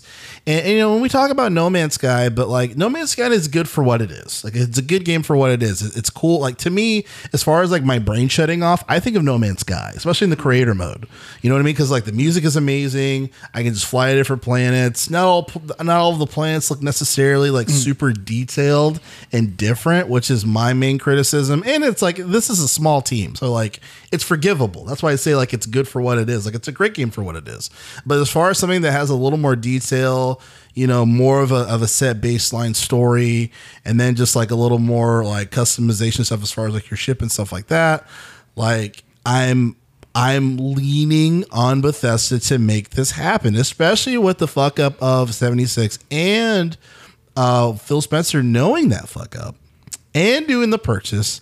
And he has been really consistent with updates with Bethesda, whether or not Todd Howard is on the stage or during whatever X conference. So when I saw the gameplay for Starfield, I was like, okay, I'm seeing a little more, and they're doing some corrective stuff like we talked about before, NPCs, coming back, the storylines, dialogue decisions, even though some of the stuff they're borrowing from No Man's Sky, I call it the Apple strategy. It's like whatever Android has done first, we're just going to take that and make it better, and they make it better, and we're like, fuck, whatever.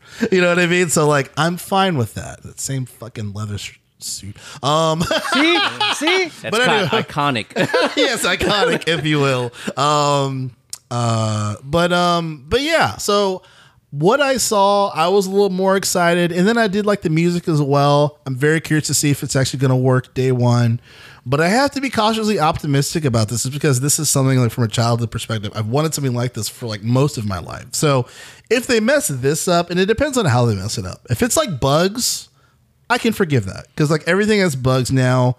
Just give me a patch, fucking fix it. But if it's something as ridiculous as like Fallout 76, no NPCs, like a core mechanic, like if they pull that back when they said that they were gonna have it, like that's obviously a different conversation. But yeah, I have to be gullible around this. I just have to. But let me start with you, Church. Yeah, so there's a lot to unpack here for me.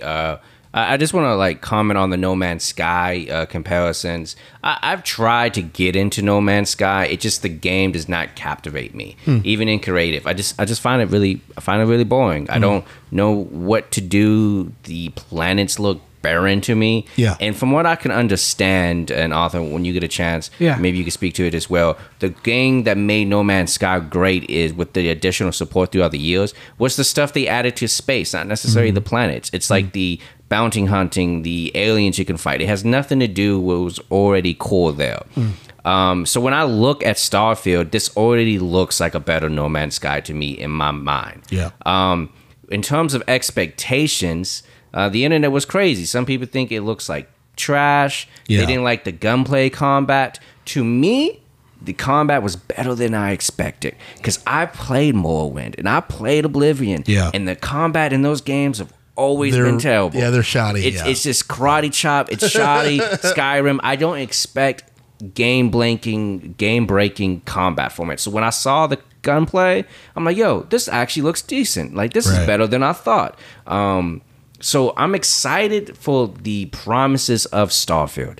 I'm excited when I start to think of an Elder Scrolls game, and what does that mean? Like the different quest lines, the different organizations you can, join and go. The ability, like, you know what?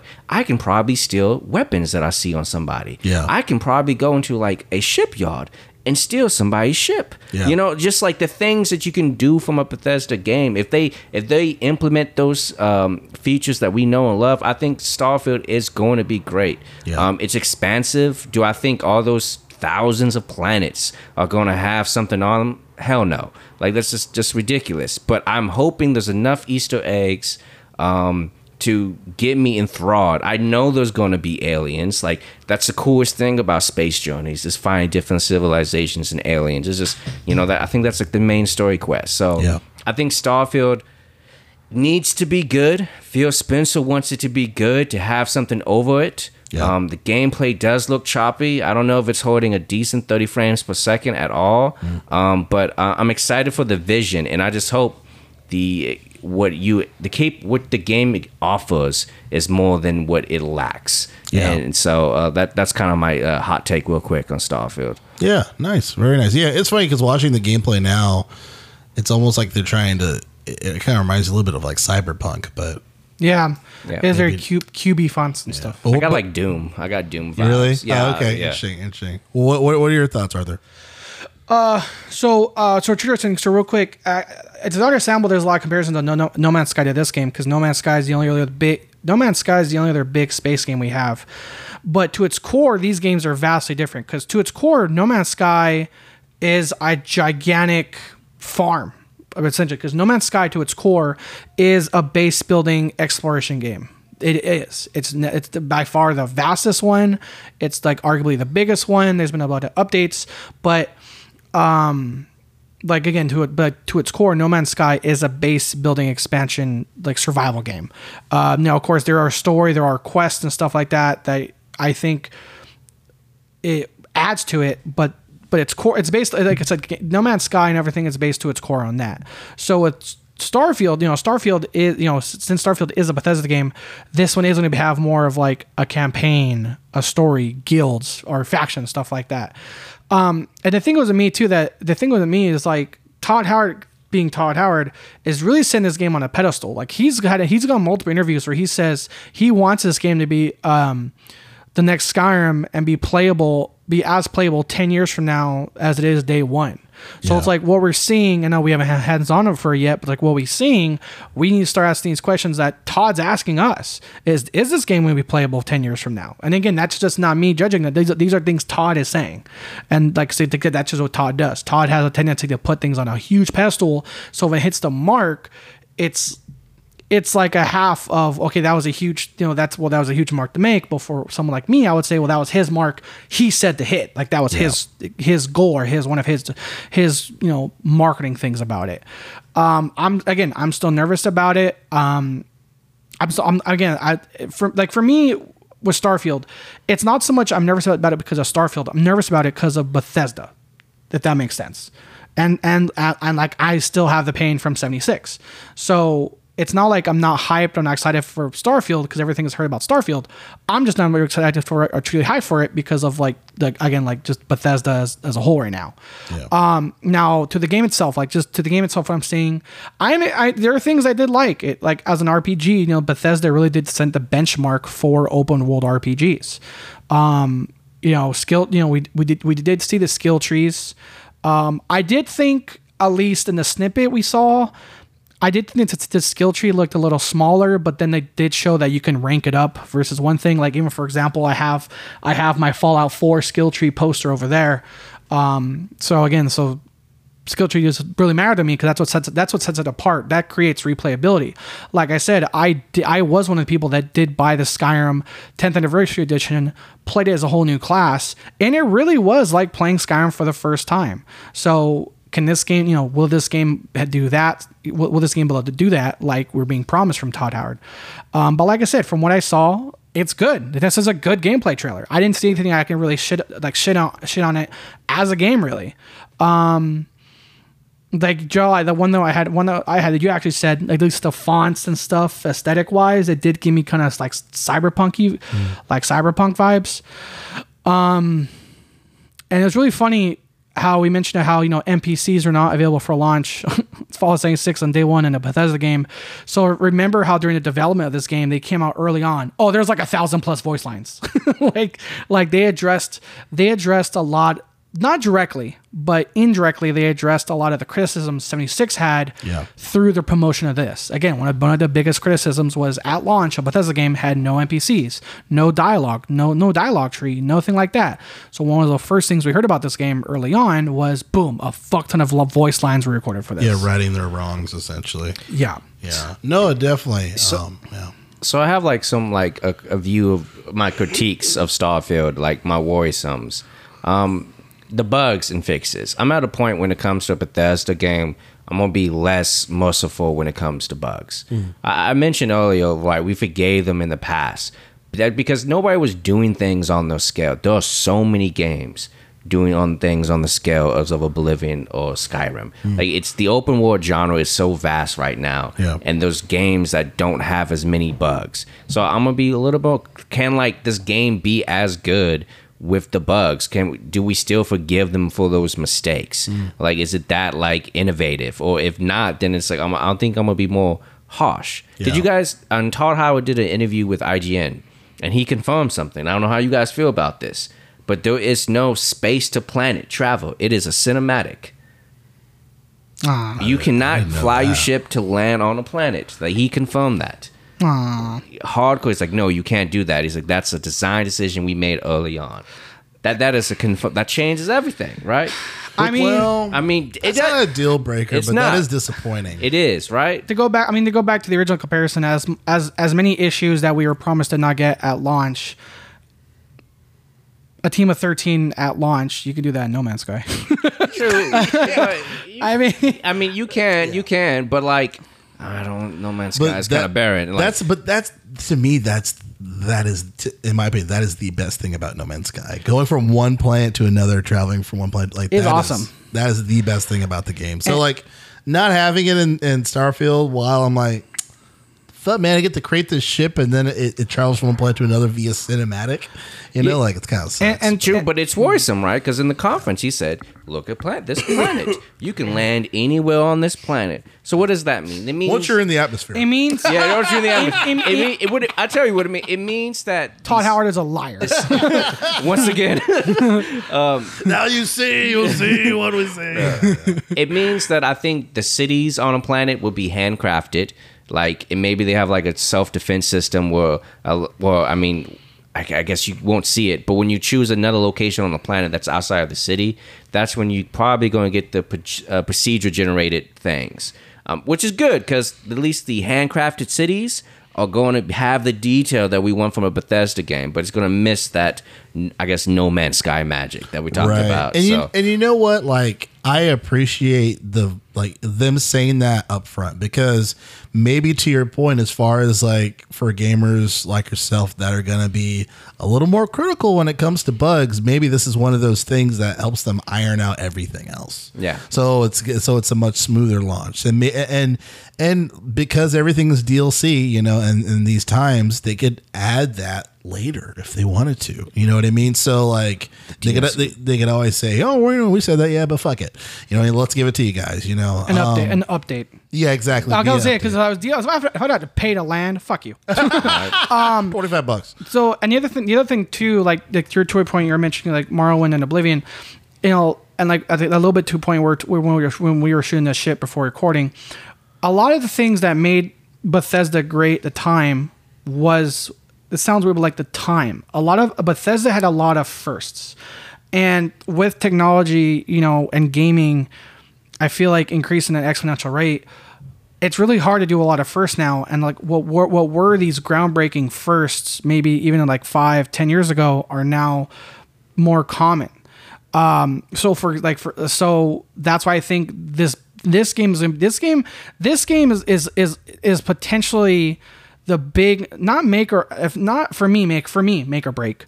But for a lot of people, this is the new test for Bethesda, because for the first time in 2 to 3 console generations, this is their first time they've had a new fucking engine since like the PS2. And it's, you know what? I thought they're still using the old engine. Like, this game was supposed to be the first one this was supposed to be the new game, they said, of using the new engine. That's what they said. Which is good because the game is 25 years in the making or whatever, or over 20 years in the making. It's like, please give me a new engine. So that's good news there. But I think one of the things that is maybe slightly worrisome is that they already talked about news as far as like, oh, like, yeah, there's going to be a Fallout 5 after Elder Scrolls 6. I'm like, oh, fix Starfield. Yeah. like make Starfield, and then like maybe I'll start thinking about those other two games. But right now I'm like I'm looking at this, my guy, you know, so. My thing with this is like pretty much to a point. My bar is the bar that Todd set. The Todd Howard wants to be the guy in the microphone. Then they need to either filter what he's saying or deliver what they're promising. Because again, Fallout 76. Now we'll include No Man's Sky in this category, like Fallout, the No Man's Sky mislaunch, the 76 mislaunch, the Halo mislaunch, the Battlefield mislaunch. There was another one, but Cyberpunk. What I'm saying is, so Bethesda really has to do something they've never truly done before, and have a fully working game at launch. That is a company that, as successful as they have never done it. And like I said, the times have grown where our acceptance are the major, a lot of people are giving them, exceptions or like leeway, but for the majority of gamers now is we're done paying. I know this is on Game Pass, but we're done waiting for, hearing about, seeing, and all of a sudden come launch, the game not done at launch especially for AAA games. It's very frustrating. So again, to the gameplay, what I saw, I have not that many negative things about it. I did laugh when he said the scale of 1,000 planets. And I was like, there's like 200.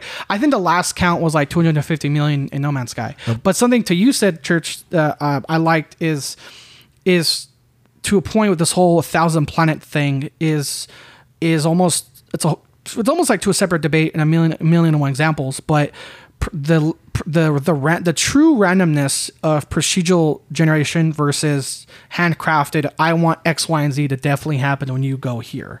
And I think they really need to balance that. Because to your point, Jerrell, I think that is almost a negative of No Man's Sky. It's like if you have Infinity combined with Infinity, it's to a point you can just get statistically too many misses on planets, or like I've seen too many of these types of planets. I've seen too many of these types of aliens. So it's like, even though No Man's Sky has the vastness, but because No Man's Sky's bread and butter is the true huge randomly generation, planets and situations and stuff like that. Yeah. I am actually looking on the reverse of that. I'm actually looking forward to some more handcrafted, I want X, Y, Z things to happen on Bethesda, because that's something I do miss. Like I said, I did play Skyrim and got back into it with a fresh eye with a new character class.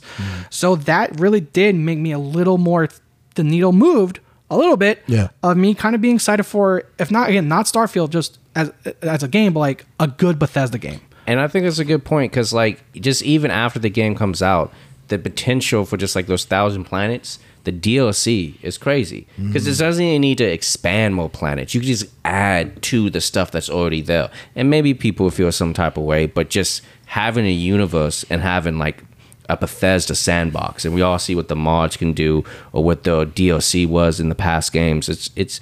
It's really good potential. Definitely. The last thing I wanted to talk about here on the show is an announcement that occurred from one of my favorite video game creators. I know this guy. Has one of my favorite games, or my favorite game of all time. And we've had this conversation before, Arthur. We've had drunk episodes talking about this, me being angry, and you predicting, and I think you kind of predicted this. Yeah. And I was kind of skeptical as well, especially from the past reports that we've talked about, as far as like the rumors of Hideo Kojima, that's what we're talking about, bringing ideas to PlayStation and them kind of scoffing on different ideas or turning them down or whatever. So basically what I'm talking about here is that there is the announcement that the next game project will be in collaboration with Xbox Game Studios. A Steam developer himself, he announced it. Said that neither Kojima nor Microsoft shared any more details, but it's going to be a completely new game. And he definitely said it's a game that he's been wanting to make for a long time. A passion project. Project. That's the second point that I called. I said, one, Kojima's going to come to Xbox.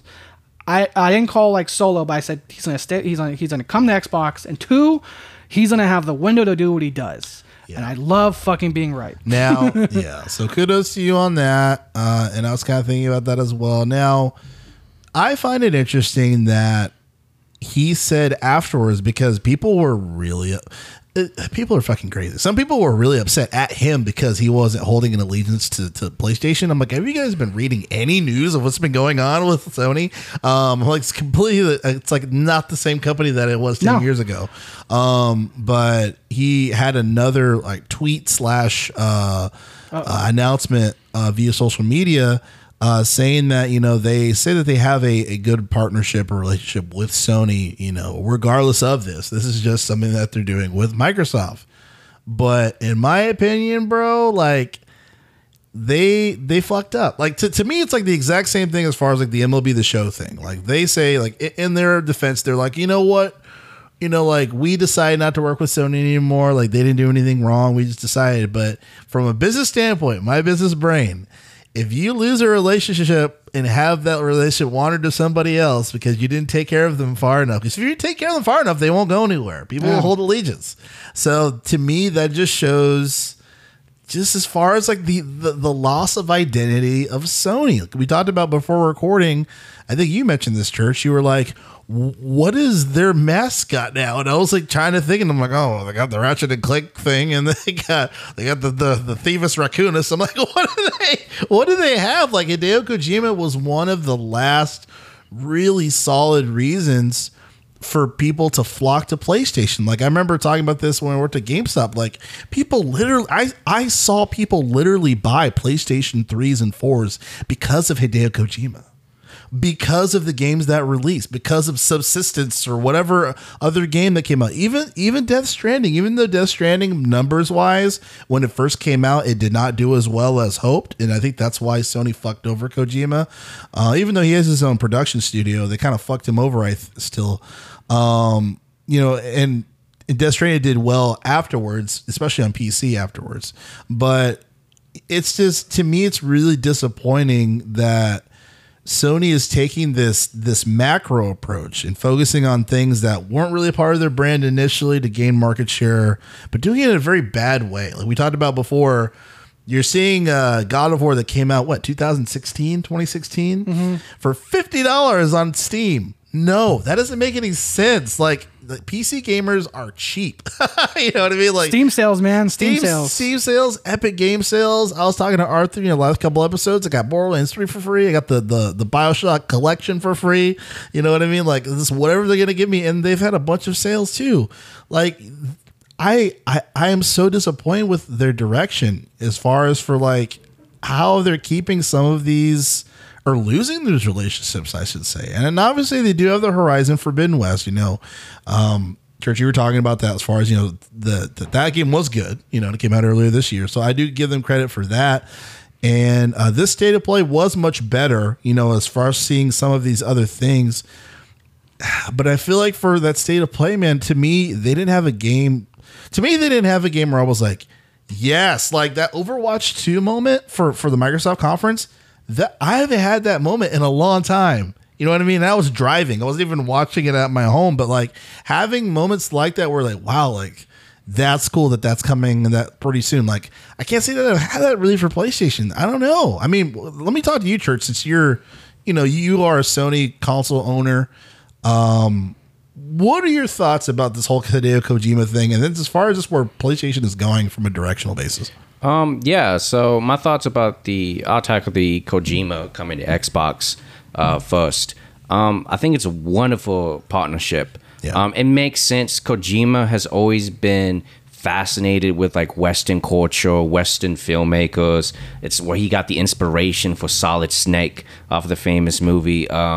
So him coming over here after his, struggle with the East with Konami, and then maybe even Sony now that we're speculating because Death Stranding didn't do the numbers that Sony wants. And we saw this with Sony doing this with Days Gone as well. Not necessarily getting a sequel as well because it didn't hit a certain benchmark. That guy was mad too. I know, right? It's just, He's like, fucking buy the game with $60, and we're like, no.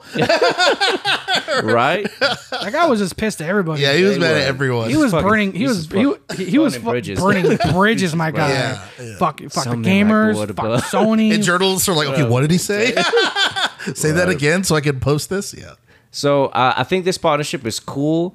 I'm less excited about the nature of the game. The cloud-based game, I've done cloud gaming. I like Kojima. I like his weird quirkiness. I like what he does. I just hope that playing the game is fun to play. I don't know if I need to be connected to the internet constantly. I have questions, and that's never a bad place. But I can't.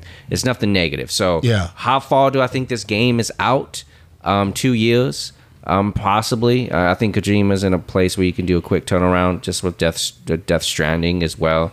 So I think this is great for Xbox. In terms of Sony's direction, interesting choices they're making. They're focusing on the hits. I love God of War. That came out in like 2016, 2018. Yeah. It's the reason I bought a PlayStation 5, God of War 2. It's just straight up like my bias. I want to play that game. Yeah. I think the direction is focusing on the first party games and then doing DLC later. I think that they want to release Horizon, and then a year from now we're going to get a DLC for an expansion next year to keep that life of that game going. Yeah. And you can see that with Ghost of Tsushima too. So I think Sony is making some of the best video games to play first party. Visually, there's nothing like God of War in this game that came out in 2018. Yeah. With Ghost of Tsushima or Horizon. But in terms of identity, I mean, I think they're losing it. I think with Xbox doing the moves and their acquisitions, you've seen Sony fighting, on the back foot. They're doing desperate partnerships with Bungie. Bungie, thank you, sir. Yeah, Bungie. Weird titles coming together. I don't know. Like, I don't know what their mascot is. They have this weird pseudo Game Pass, but it's not day one. Oh man, yeah. So I think as long as the hit's still coming, I don't think they're in a bad part, but they need to make sure the games are solid, because as identity right now, playing $70 for a game, the Game Pass option is just very limited. I think that it's very limited and not necessarily consumer friendly, gamer friendly too. Like what we want more. And those are kind of my thoughts. I'm trying to. Great points. No, great points. Absolutely. I like what you said, especially where it's like, I need this to be fun to play. It's like, I respect you, but I need the game to be fun to play. So I think that's a great point as well. Arthur, lay it on me. What's your thoughts? This is a long time coming, dude. I mean, how many Really? Yeah. What? I talked about this fucking over a year ago. Yeah, as far as coming to Xbox. Yeah, we've been chatting about this for a while. I mean, what the fuck happened to PT? People, you can still make if you're listening to this and you have a Sony console, a PT with PT still on it, make your fucking money and put that shit on eBay. People will fucking buy it. Like there's a reason for that. Like Kojima, like I it's got to the point where I joke with Jerrell, but there's a reason why so many people cling to these rumors every fucking time, because they want a Kojima game. Yeah. And like we mentioned, how the not Death Stranding, the zombie game we just talked about with the motorcycle. Days Gone. How the Days Gone guy was shitting on Sony, and then also we had the article from the indie. Remember that indie developer where it said Sony is not welcoming to indie games. Yeah, Sony is not. So Sony is not welcoming indie games. So it's like you look at this. You look at like this. Like you look at the breadcrumbs of this trail of like. Again, what the fuck is Sony doing? They lost MLB The Show, and the biggest explanation point or clapback in that situation is that motherfucker was on Game Pass. That's just not even on their fucking subscription service. Yeah. So if you're a Sony owner and you want to play the show, fuck you, $70. If you're an Xbox customer and you want to play a previous Sony exclusive game, come on over. It's on fucking Game Pass. Right. So I mean, so what is Sony doing? You know, they're not welcoming to indie. They say they want blockbuster games only. Kojima's not anything. All he does is fucking blockbusters. Like his canceled game had Norman Reedus. The new game we eventually got had Norman Reedus again. So it's like again, it's like, oh, we're here for blockbusters. Oh, okay, well, we don't want Kojima to do his passion project. Well, fucking Xbox will let him do it. Yeah. So it's you know what I mean. Yeah. The breadcrumbs of to me, this breadcrumb trail of what Sony is doing is like. what are they doing? Yeah, it's weird because it's like, to me, I feel like looking at the numbers, right? Looking at the numbers, Sony's doing fine. Like they have like what was arguably the highest selling console or whatever, like 20 million PS5 sold. Even though a lot of those consoles are not to the people that actually want to buy them. I'm seeing more celebrities with PS5s than anybody else. But so from a numbers basis, they look fine. But when it comes to the customers, the early adopters, it's like they're wiping the slate clean. I mean, in my opinion, I'm gonna push back on that opinion a little bit, maybe, because it's one of those things that Sony's playing a different game than Microsoft. Microsoft is Microsoft. They're here to win. That's what they're doing. Well, yeah, but they also like $1 trillion company, right? Oh, yeah. Sony is nowhere that doesn't have the capital to compete on those levels. So those hits have to be hits. The reasons for like me to come to God, it has to work. And sadly, it is alienating some of the customers that that love the golden era of the PS2, where you had like a diversity of games, where you were taking risks on titles. But now, because the costs are so expensive to make these AAA games, it needs to be a sure thing almost. I do not think this partnership with Kojima is meaning that he's not working with Sony. I think Kojima is in the best place in his career where he can just go to this company, get some money, make the game he wants to, and go to this company and gets the money and make the game he wants to. So I think he's eating good, but I don't think Sony has lost the partnership. I highly expect Death Stranding 2 to get announced at relatively soon, to be honest with you. I think it's an easy thing for Sony to do. The assets are already there, which is improve the graphics and expand upon the gameplay. But do you guys really think Sony's not having Kojima again? I think the clock's ticking for us to see the phrase Kojima and Xbox exclusive in the same sentence. I think we're getting closer to that. See, because I mean, on the contrary, like he has his own production studio, so like he doesn't need to have an allegiance to anybody. He just wants to make games. He wants to make creative games. He wants to have fun doing it, right? So, but I think when it comes to Arthur's point, as far as for, if he's able to have a really good, deal or contract and deciding who to be best to work with, I could see him leaning more towards Xbox. I feel like when it comes to exclusivity, I feel like that word's kind of slowly but surely being tossed out the window because companies want market share, and they can't have market share if something's exclusive to the console. So like, things like crossplay and that stuff, like, those are things, to me, those are like examples of like, no, like everyone get in on this, you know what I mean? So, but I think when it comes to just maybe not exclusive to Xbox, but him just not really fucking with PlayStation. And the thing is that there's a lot of fans of Kojima, and he is a very stoic and very humble and like very to himself person. Very secret of the dude. I don't think he would. Yeah, and it's just about his business, and I respect it. Yeah. But he's not a messy person. Is my point. I don't think he would be messy to be like, nah, fuck Sony. Unless he really got pissed off. Hold on, man. You a Metal Gear Solid fan. The MGS5 had a whole fuck you thing to Konami in it. Even the demo, too. That's Konami. No, that's Konami. That's nothing to do with Kojima. I'm talking about Kojima. I'm talking about if Kojima says, like, when it comes to him working with Sony, and if they did him wrong, and if he said, like I wanted to work with them, but they didn't want to work with me. There would be a bunch of PlayStation fans not wanting to fuck with Sony. To me, the problem with they'll be mad, like, you scared away Kojima. Yeah, like the problem with today is that no one's really putting their money where their mouth is. You know what I mean? So like, for example, like, I don't want to dive back into this conversation, but I'm just using it as an example. Like Fallout 76, Arthur's points on why he's upset about it and the reasons why, like, Eerie and Starfield, very relevant. The problem is so many people are still playing Fallout 76 and still playing add-ons. That's why he keeps still making it. Same reason for Grand Theft Auto Online. Fucking Grand Theft Auto Online is a mess. I agree. I agree with Arthur on every point that we've made. People are still playing it. They keep making content for it. The game's almost 10 years old. Like, they're still making content for it. So like, I wish people would put their money where their mouth is when it comes to things like this, because he's a treasure, man. No one makes games like him. And like, when you have people like Kojima, like, treasure that. And that's why I appreciate Phil Spencer, because he understands those relationships. You know what? I'm with you. I think it is a big miss from Sony. I don't think they ruined the relationship, but when you have Kojima, you should have gobbled him up because he is a legend because of his games. But at another viewpoint, when we used to like look at game developers, there was the guy who made Gears of War. Yeah.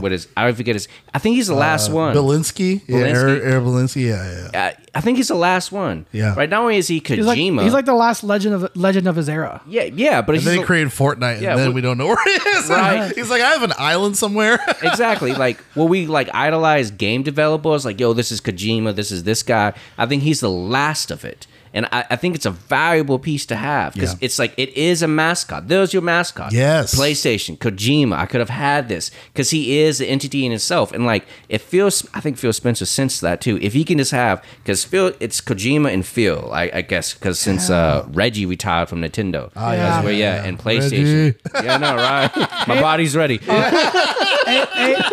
We need you back, Reggie. Right. Yeah. Hey, man, shout out to Reggie. Brought record-breaking stock to GameStop.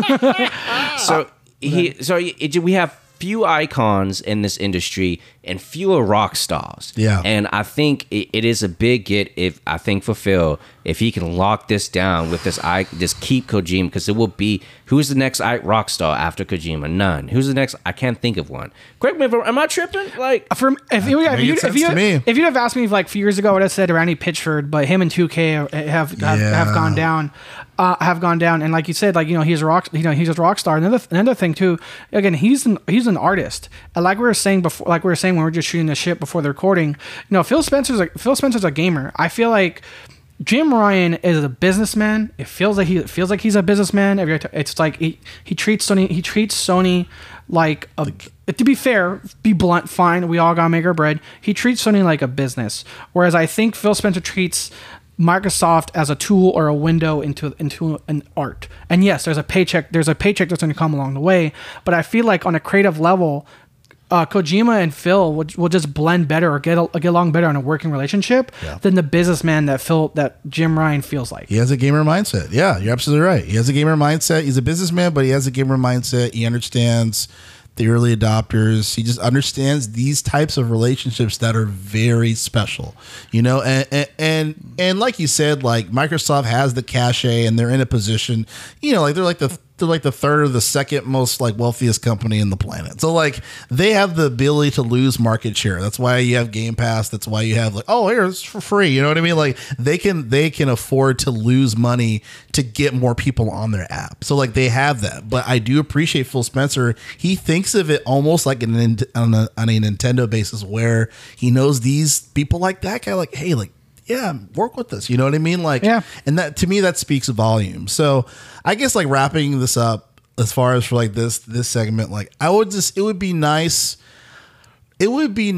to have a point where we can say like, Jim Ryan, like maybe you're moving the needle when it comes to like the numbers basis, but when it comes to these early adopters and people like remembering PlayStation for what it was and some of these games and whatnot, and like them fucking over customers on like just like how they present these old school games and trying to sell them back to us for $50-$60, like no more. You know what I mean? Yeah.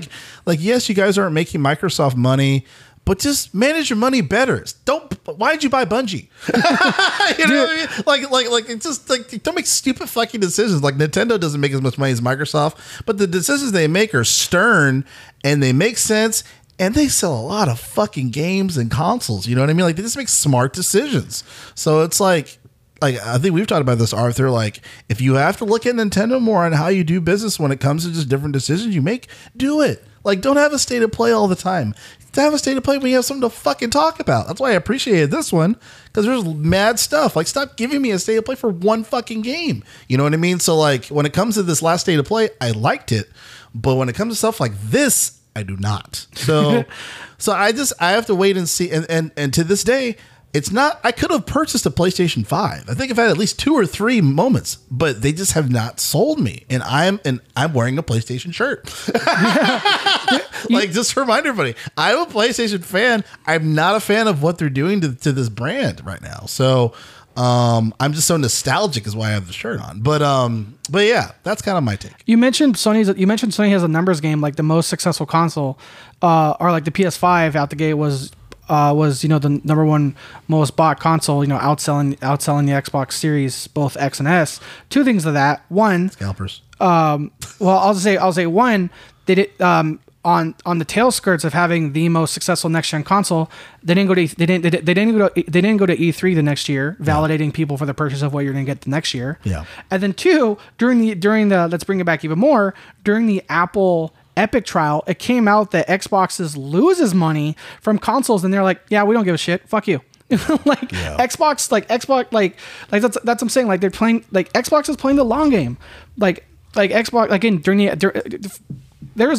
we talked about a lot, but first of all, just a reminder, a lot of weird facts came out during the Epic trial. Like, a lot of weird shit that had nothing to do with the trial. Yeah. But one of the things that did come out was like profit margin and stuff like that. How Xbox, via being not audited, but subpoenaed, they had to reveal they make X amount of consoles, and it came out that Microsoft has not made a profit on consoles since in like 2 generations. I would argue that is true. I would argue though that's probably for most.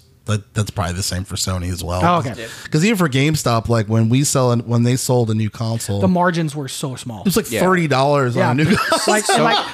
For every brand new out the box console we sold, exactly. They made like Sony, $50. Sony and Microsoft always lose money on console sales. Mm. Only Nintendo makes a profit. Mm. That's why the graphics is so bad. Because it's cheaper. It's seriously, it's the cheaper components. No, you're right. Yeah. No, you're absolutely right. Especially that's a fact. I was going to say what you're saying, Arthur, as far as them playing the long game. They absolutely are, and they're doing it beyond the console when it comes to just Game Pass. Like, to me, like it for how much they're offering, it doesn't make sense. Mm. But again, Microsoft is like the second most wealthiest company in the world, so they have the ability to lose money to gain market share. Same with Amazon, they have the ability to lose money to gain market share. So I do want to say it is dangerous because of the pandemic and the chip shortage. Yeah. And nobody can get a PlayStation. And Cisco's 2025. I'm like, wait, what? Right. Sony is playing more dangerously because of that. It actually gives Xbox more of a foothold, in my opinion. You see them gaining ground in Japan, having the same amount of units sold as PlayStation. Like, they're kind of neck and neck. If there was no chip shortage, I think the PlayStation 5s would outsell Xbox without a doubt. Yeah. But now, because it's neck and neck, when you a game developer, when I have my game, do I put it Sony exclusive? Or do I want to put it on both consoles to get the most money possible? Because before there was just such a huge gap.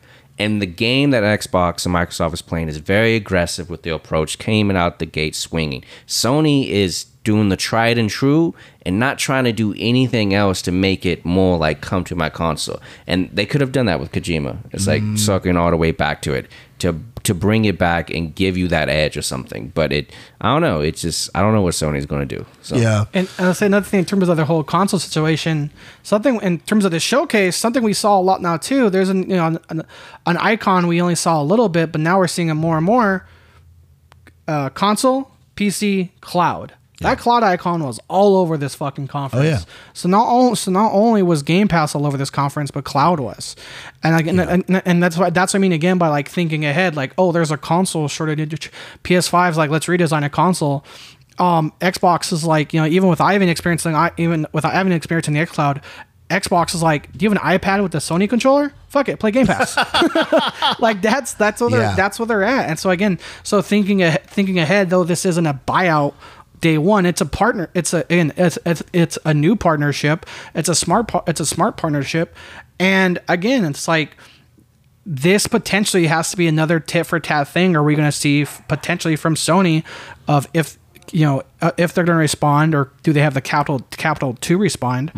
And it's like, how could I put this? It's like, you're right. Sony's not doing bad. Numbers say they're not doing bad, but I feel like the gap's widening, or I just feel like the potential is there for Xbox in the next 2 years to really jump ahead, because again, like we were talking about, like Sony and what they're holding out on, other than God of War, there's not like a really new big thing.